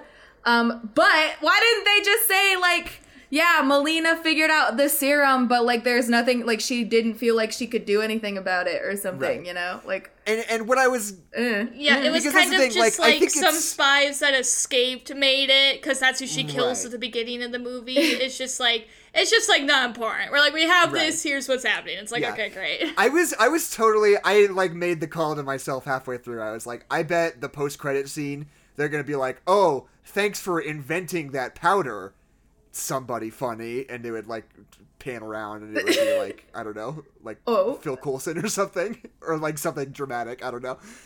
Didn't work out that way. But not dead. But I thought it would be Hank Pym, honestly. Is he dead? Maybe. I don't remember. No, he's still kicking around. Alive. But like he's still somewhere. Because so like that's a little unclear. Like I'm not exactly sure what the circumstances are. But like now maybe I understand. Like the physical mind control is like a recent development. CinemaSins. Write it down. But I also think like if the mind control is a recent development, what were they doing before that? And if they were still in this system before they were being... That was just mental conditioning. Right, but before they were being literally mind controlled, if you undo the mind control, what's really that different? Besides that now they're back to where they were 3 years ago, when they were still in this system, you know? Maybe like, why are they behaving as if they're just like freed now when they get de-mind controlled, if they had only started being mind controlled recently? Well, maybe because they're just doing the mind control instead of all of the steps before. What if they're just only doing the mind control now? Yeah, that would make sense. That's what I was thinking. But Florence Pugh was being mind they're like, this she was in the system. It's like cheaper. Yeah, but she was, but she was younger then, and like Natasha had already been in the system already a little bit. Right. Like she was. Yeah. They plucked her out and put her in there, and then but I think of it like generations. It also kind of broke my brain. You have the mom, and then you have Natasha, and then you have the little sister, and they've all got different technology controlling them. Yeah, which hello, like that's how I don't understand TikTok, and my sister's 4 years younger, and is just like TikTok master. I just didn't get that. I didn't get that brain juice, you know. Right. Yeah, but I figured that they would. I figured they would have like done more to like just explain steer us through the pig stuff. Yeah. Especially since like mind control is already a part of the MCU. Like we already have seen Bucky we touched on it. We touched upon it. We're like, that's where we got the info. With what the shit that they did with the Winter Soldier, we stole that. We're doing that also. Yeah, it would have been fucking nice to have had that powder 8 movies ago, and we were trying to figure out what's up with Bucky. Yeah, they were like, but he was programmed with words. They were programmed with chemicals. True. So that's the diff. But then also, they were never like, this is how they said this is how you undo it, but they never said this is how we did it. Exactly. This is just like I'm free. A little. I thought it was like Scarlet Witch stuff. Like maybe, they derived a compound from her or something, because it looked like. Well, but see, if they explain it, then you're gonna get the people who are like, Marvel always makes bullshit science and it explains it to you, and it's like, what do you want? CinemaSins, what do you want from us? Yeah, someone tell me what's right. What is right? Is it the Hulk sitting there and explaining weird metaphysics to like bald tilde? Right. Is that what it is? I think it is. I don't know. I don't think the problem is not that we don't understand like the scientific ideas behind it. Like you can tell me like. We just don't understand the timeline. Yeah. We don't understand the timeline. We don't understand what it is that we're undoing. Like it is. You don't have to be hyper specific, but you need to be more specific than you were. I think. What do you think about Ray Winstone? I was gonna say balance. I just wanted to say Beowulf himself, Ray Winstone, very good in this movie. Good stuff. Yeah. I was gonna say Keisha got to mention Black Mirror, so I get to mention BioShock. That this movie delves in a lot of the same themes that BioShock 2 does. It's all about like who's your real family and chemical mind control and all that stuff. Very good. I was gonna say this movie is a lot like The Incredibles. It is. I don't know. It's not. No, it's not really. I was like The Incredibles. It's a superhero family. Superheroes and the dad's super strong. Hello. You just agreed. Hello. Their love makes them stronger, Jackson. They're the Uncredibles because they're bad guys sometimes. Yeah, it's just so funny. Like Ray Winstone as the like fucking Russian ass mega villain. He's like so great at it. I mean, he's no Kenneth Branagh in Tenet, but he's up there. But like, it just always makes me think. No, like he does give me Danny DeVito vibes sometimes in this role. Right. Is that just me? But it just cracks me up that like Ray Winstone is not a young man. He's probably like 70 something at this point. And he was Beowulf. He was, the actor who played Beowulf in that movie. He was probably like 60 years old when he did that. Like, he was not a young man. So I don't know why he was the guy. Let's do some mathematics. Like, how old was Ray Winstone when they made Beowulf? Because I saw Beowulf in theaters, but I was definitely too young to be seeing Beowulf in theaters. Because again, Gary, he loves Bobby Z. Right. He loves a Bobby Z. And what can you do? Beowulf came out in 2007. It's a good movie. And Ray Winstone. So I didn't prepare a creepypasta this week only because 64 I had a feeling right now. we were going to talk He's only for 64? 3 hours. So just so you know. He's 64, and that was 2007. That was like 15 years ago. So he was like 50. So he was like, it's not bad. Just like 50, it's like The Rock or whatever. Playing the buff action star in a movie for the first time. People do that though. People do that still. Ever heard of Samuel L. Jackson? Right. Yeah, but Samuel Jackson has said like, "Stop making me run. I can't do it." Yeah, exactly. I thought this was gonna be like our opening little buff, but I just remembered this was a bit in our friend group for a long time where if you had to get knuckle tattoos where you only have 8 letters, like 4 and 4, like Beowulf? What is the best one? And Karl Marx. Oh, Karl Marx. Wait, no, but like that's what David Harbour has. Right. Karl Marx. Bam, bam, Alexei, and that was literally all I could think of. Okay, wait. I saw that. I thought at one point that it said Mark with a K. I think it was just Karl Marx. Because there was at one point when it made me think that it might have just been Mark with a K, and maybe it was just kind of a bit that maybe he had 2 friends named Carl and Mark who died, and so he's commemorating them in that way.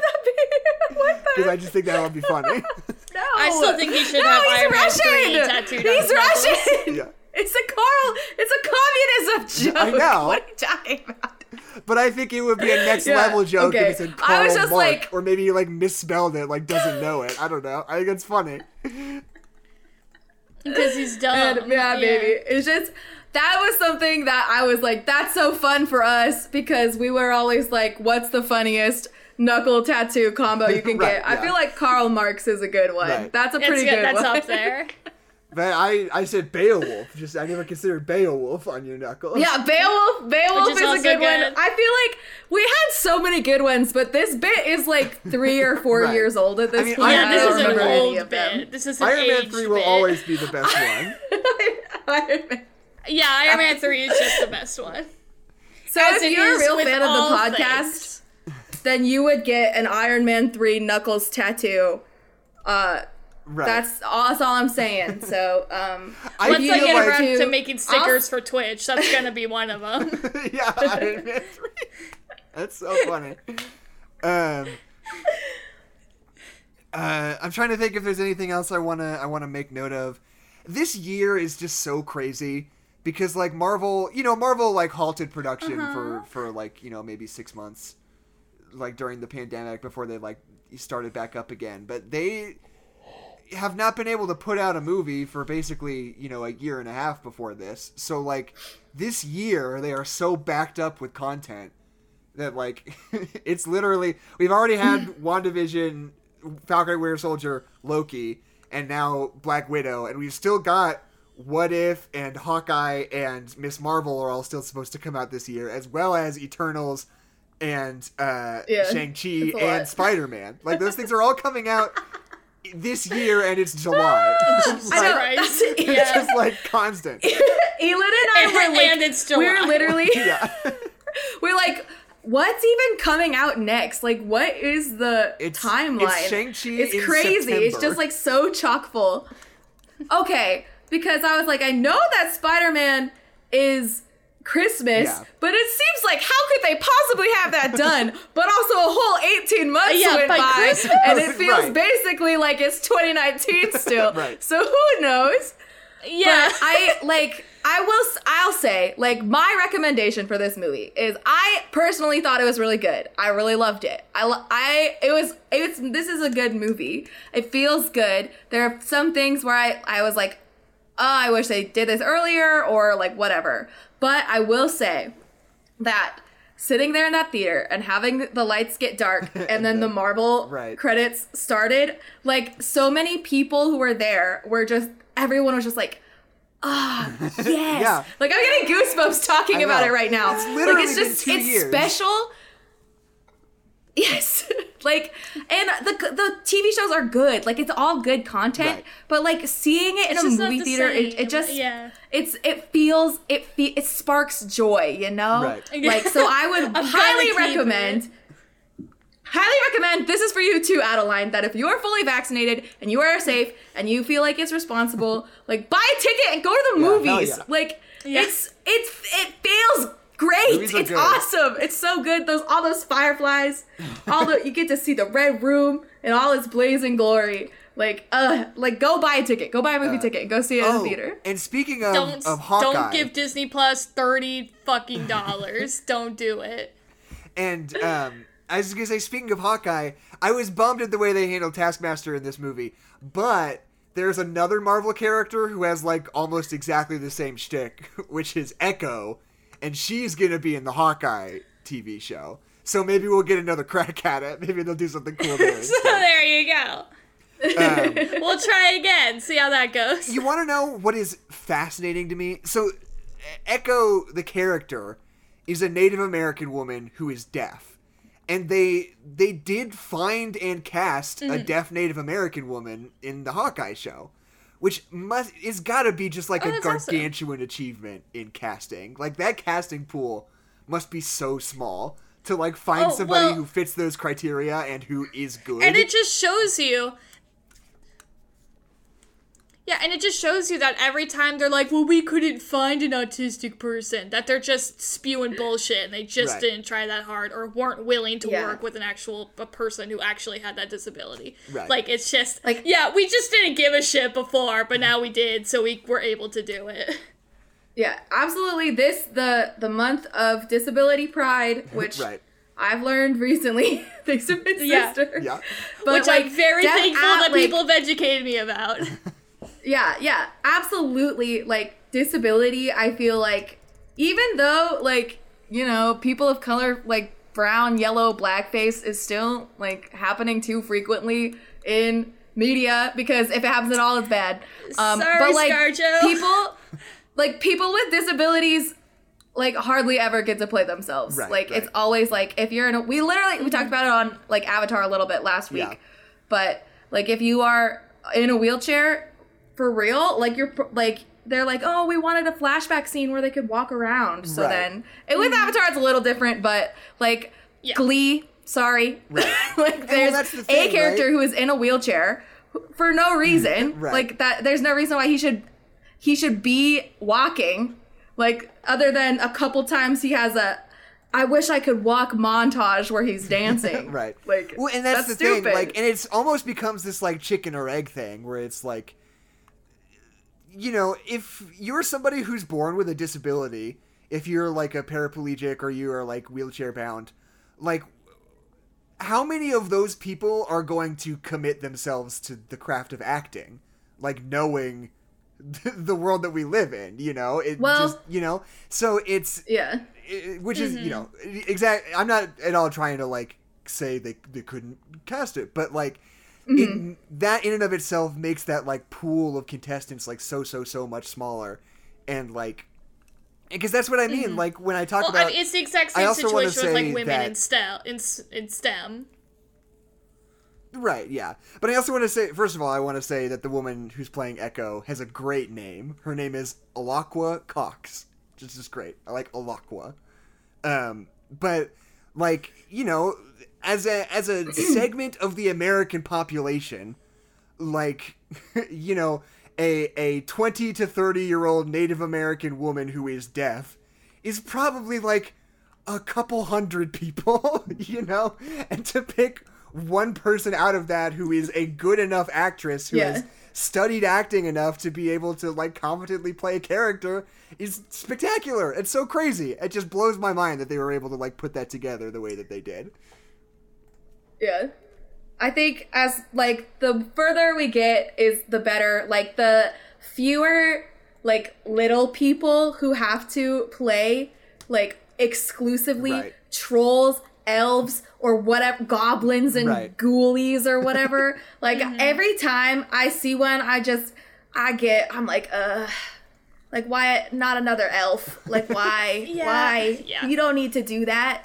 But like it doesn't happen as frequently because shocker, like little people are human beings with acting abilities. And like, and if anyone has taught us anything, it's that what's his, like, Peter Dinklage. Peter Dinklage. Yeah, Peter Dinklage. He is very good actor. And hello, cast him in everything. Well, and thank you very much. And that's so funny with little people because it's almost like the opposite problem of what I was just saying. Because, like, little people know that there's good money for them in show business. So, if anything, little people are probably, like, one of the most overqualified minority groups when it comes to acting talent that there are. Because they know it's a good place for them to go make some money. Well, and that's also, there's, like, a different history. Of course, yeah. Like, yeah, we can talk, a little extra podcast where we talk about the history of, like, sideshows in America. Yeah. We'll do that when we watch Greatest Showman. That's what we'll do. Okay. I'll talk about Greatest Showman. I was going to say, I do feel a little bit weird when we do, like, when you talk about, like, fantasy dwarves and stuff. Like, I don't think that little people should have to only be able to play fantasy characters because they're real human people. Duh, end of sentence.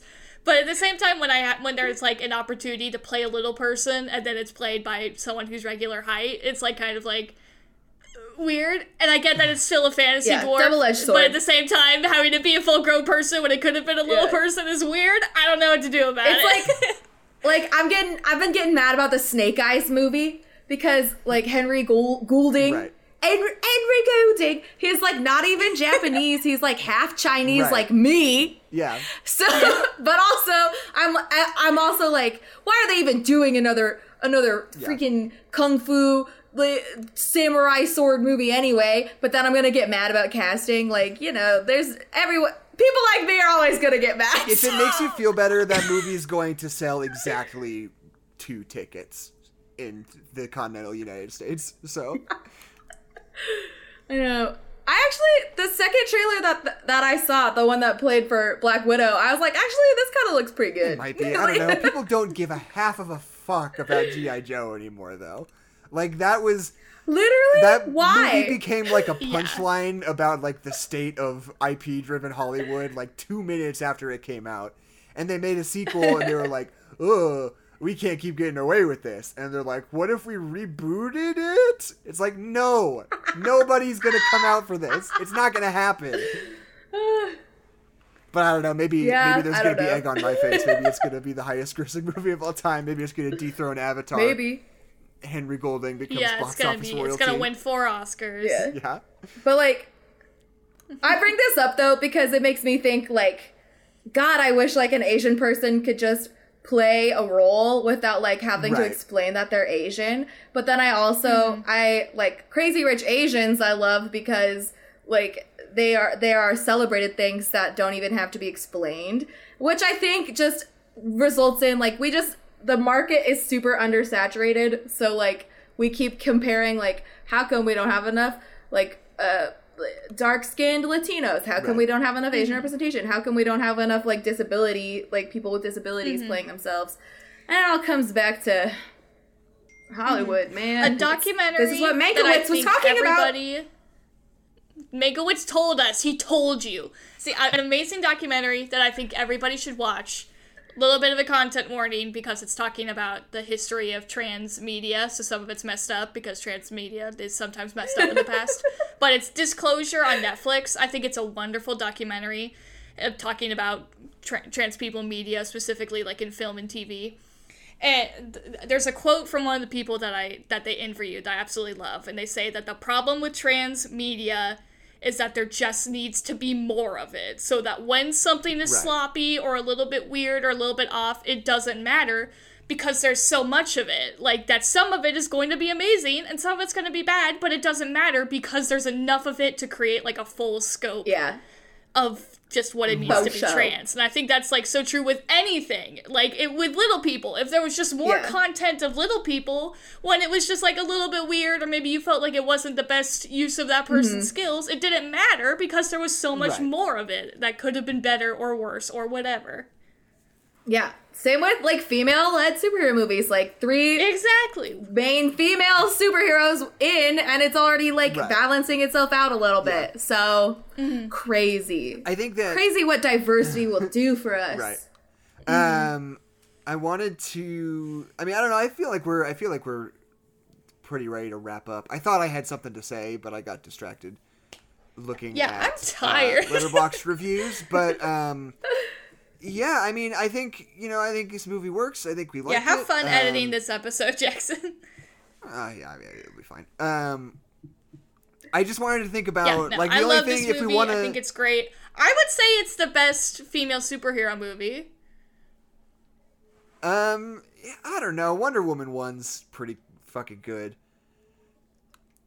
Wonder Woman 1 is pretty great, but she is the only woman in it, aside from, like, her mom. Are we gonna do ratings? Because my ranking goes from bottom to top.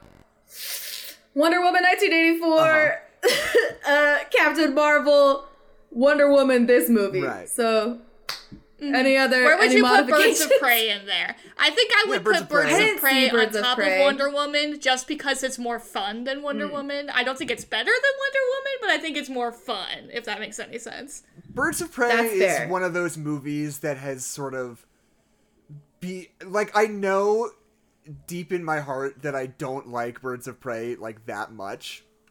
But it's one of those movies that, like, the more distance I get from it, the more I think, like, did I love that movie? Was that movie, like, incredible? Like, I just remember the parts that were cool about it. I'm like, Birds of Prey, was that great? Yeah. And then I know for a fact if I watch it, I'd be like, oh yeah, I forgot I was annoyed by a lot of this movie. But there are a lot of parts that are really good. Yeah. I don't know. And if you just, like, watch an edited version of it that's just all the dope parts, it would be incredible. Right, yeah.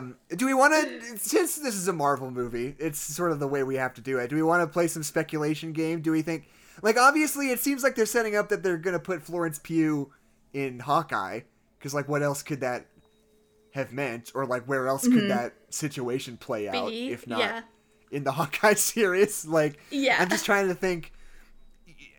Because I'm wondering if they are, like, obviously they're putting together some sort of, like, anti-hero super team, whether it's, like, Thunderbolts or Dark Avengers or what have you.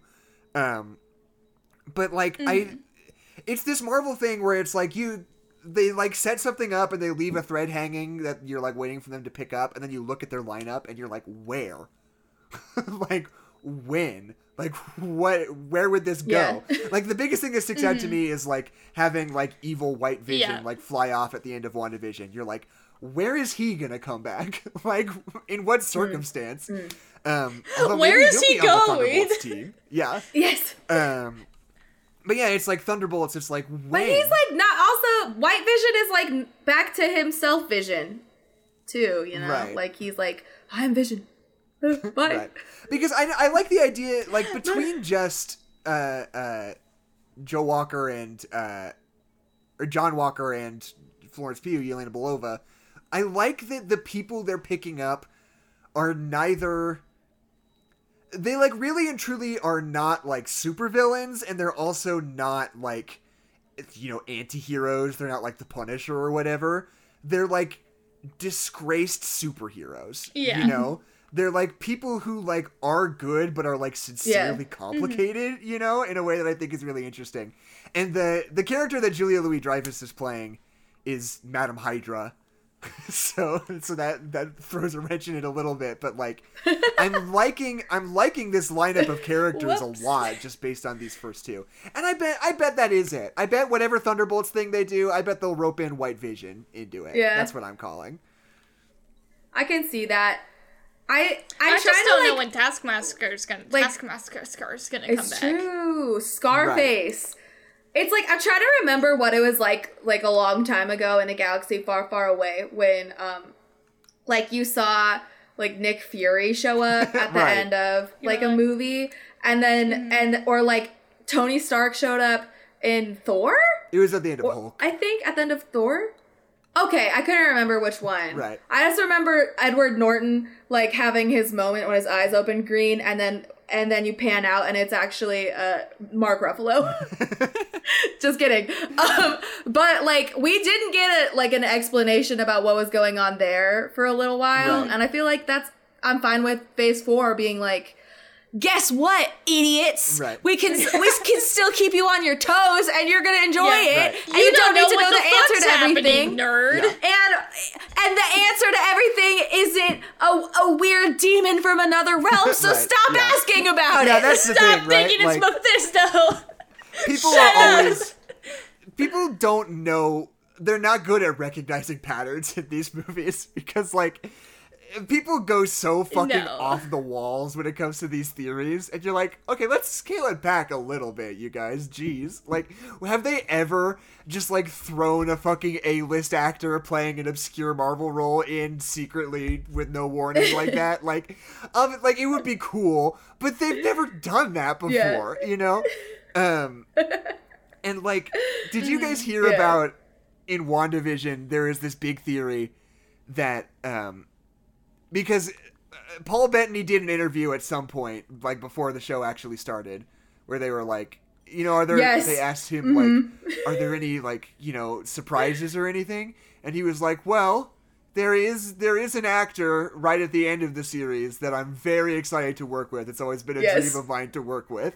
And he's referring to that little himself because he gets to be both Visions. He's like doing a bit, sort of. But because people said that, people were like positive that meant that Al Pacino was going to be playing Mephisto. For some reason, like, that coagulated into people thinking... Yeah, people were like so sure that Al Pacino was going to show up as Mephisto at the end. And I was like, you guys are psychos. He's like... I have a bad Al Pacino, but he's just like, I'm gonna get you, bitch. They're like, that's what you want? Yeah, exactly. That is the conclusion to this. You don't, like, that's the huge thing, is that whenever, like, they're doing those press junket circuits, and they're like, come on, give us a nugget. We want to know the ending. And I think it was Don Cheadle, and he was like, you guys don't actually want to know. Like, you'd hate it if I told you. That would suck for you. Like, I'm not going to tell you, and you don't want to know, so stop asking. Yeah. That's so funny. Has there ever been a greater discrepancy between the integrity of an actor and the role they are playing than Don Cheadle being in Space Jam: A New Legacy playing Al G. Rhythm? Like, Don Cheadle is like, oh my god, one of the classiest actors in Hollywood. Just like, we'll talk about it next week. I just can't get and he really I'm very excited. That will be a very fun and special episode of this podcast. Okay, so go ahead, do our plugs, Keisha. We'll wrap it up. Okay, I'll try and go fast. Yeah. I'll try not to dawdle or whatever. I listened to the rest of the podcast and I'm mad at you. So. Okay. Okay, if you want, you can follow us us on Twitter. You can see all of our Twitter plugs at No Nerds Pod, at Hollaback Horse, at Jepperpeck. If you'd like, you can subscribe to our YouTube channel. Please follow us on Twitch. Ring the bell. Do the thing. We're trying to get to 50. What? We're at 30. Follow Jackson on TikTok. True. It's the same, at Jepperpack. Yes. He talks about comic books. If you care about comic books and no one else will talk to you, talk to Jackson. Don't get mad at him, though. It's just his opinion. Also, join our Discord. We've been talking about I Think You Should Leave. We've been talking about apples, and we've been talking about the new Marvel What If trailer that dropped. We never really got around to it because we talked about everything else, but we can talk about it in the Discord, so join us there. I think that's everything. What's my time, Coach? Sounds great. Fast. My review's on my phone back there. I'll have to get up and get it. But before I do that, Space Don't Jam. you wish I'd stalled? You're not fast enough. You want me to explain Space Jam? No, I just wanted to say, I want to get better in the habit of, saying what movie we're doing next week at the end. Because we don't always, and I feel like people are surprised sometimes. Space Jam. Next week, we're doing Space Jam 2, A New Legacy, produced by Ryan Coogler, starring Don Cheadle, a very classy production, definitely... And Zendaya. Definitely does not feature any Looney Tunes, Are we explaining the rapping. Goof? No, let's talk about it. Let's also, talk about it off First camera. Play. Yes, with First Play, with Ben and Max from First Play Podcast. Okay, I gotta go get the thing. Okay, I guess we're not explaining the goof. Should I? I'll just do it. All right, if you've made it this far, thanks for listening. The thing about we're trying something new with our podcast. With the Space Jam podcast, in which it will be an Among Us style. One person out of the group will have not viewed Space Jam 2, and they are trying to trick everyone else into thinking that they watched the same movie, and everyone else is trying to figure out who's the liar. So it should be fun. There should be hijinks. It'll be amazing. Be a little different, but it'll be entertaining. So okay, join us, won't you? Yeah. So, would you guys like to hear a 1-star review of Black Widow? I sure would. Great, thank you for responding on this audio medium. First of all, I'm just gonna say I'm sorry. I'm trying to deal with the lag. It won't sound good. There's a lot of issues going on. The first thing I'm going to say, a lot of people who need to work on themselves on this review section, if you're watching a new Marvel movie opening day and going and writing fucking angry reviews about how much you hate Marvel movies, you need to, just chill. For real. I'm just going to say that. But, so this review comes from Letterboxd, and this person says, I'm gonna go see this movie in theaters to laugh at how ass it is, and then boo at the end, 'cause the MCU sucks. Edit. I will never pirate a movie, so even though this movie is gonna suck, I will pay to watch it like everyone else, period. Oh, they're one of those. Okay. But has a moral compass. Yeah, will not commit a crime. Fair enough. The amount of snobbery, I respect film too much to pirate, and also Marvel is stinky doo-doo. He's that guy. I'm willing to disrupt the fun theater experience of dozens of strangers. For everybody but I else. will not. Was that written by who was the director that was Marvel's not cinema or whatever? Was it? Yeah, it was Martin Scorsese. I couldn't remember who it was. But imagine if you went to a Black Widow screening in New York on opening night, and the credits roll and everybody's clapping, and you just hear boo, and you look over and it's Martin Scorsese. Queen of Mud, Queen of Film. Yes, Putrescence. I don't know. Putrescence. If you don't like something, just don't watch it. Just chill. Be chill about it. If you don't like go something, see it opening night and shut be pissed. up. Yeah. That people on the internet need to learn. If you don't like something, you don't have to look at it. It's not required required viewing. Yeah. It's not required. You can literally turn it off for free. For you. You don't gotta. Yeah. Just, you don't like it? Walk out. Oh, you just saw a 12-year-old get beheaded by a pole? Walk out of the movie. Pick your ass up and get out of there. So anyway, my name's Jackson McMurray. My name is Adeline McMurray. My name is Keisha Rhodes. And this has been No Nerds Allowed. Thank you, everyone. Thank you and good night, and keep it salty out there, sailors. Yeah. I'm gonna go eat a burger. And also keep it beefy out there. Beef cats. Okay. Keep it beefy, boys. That is. I don't know.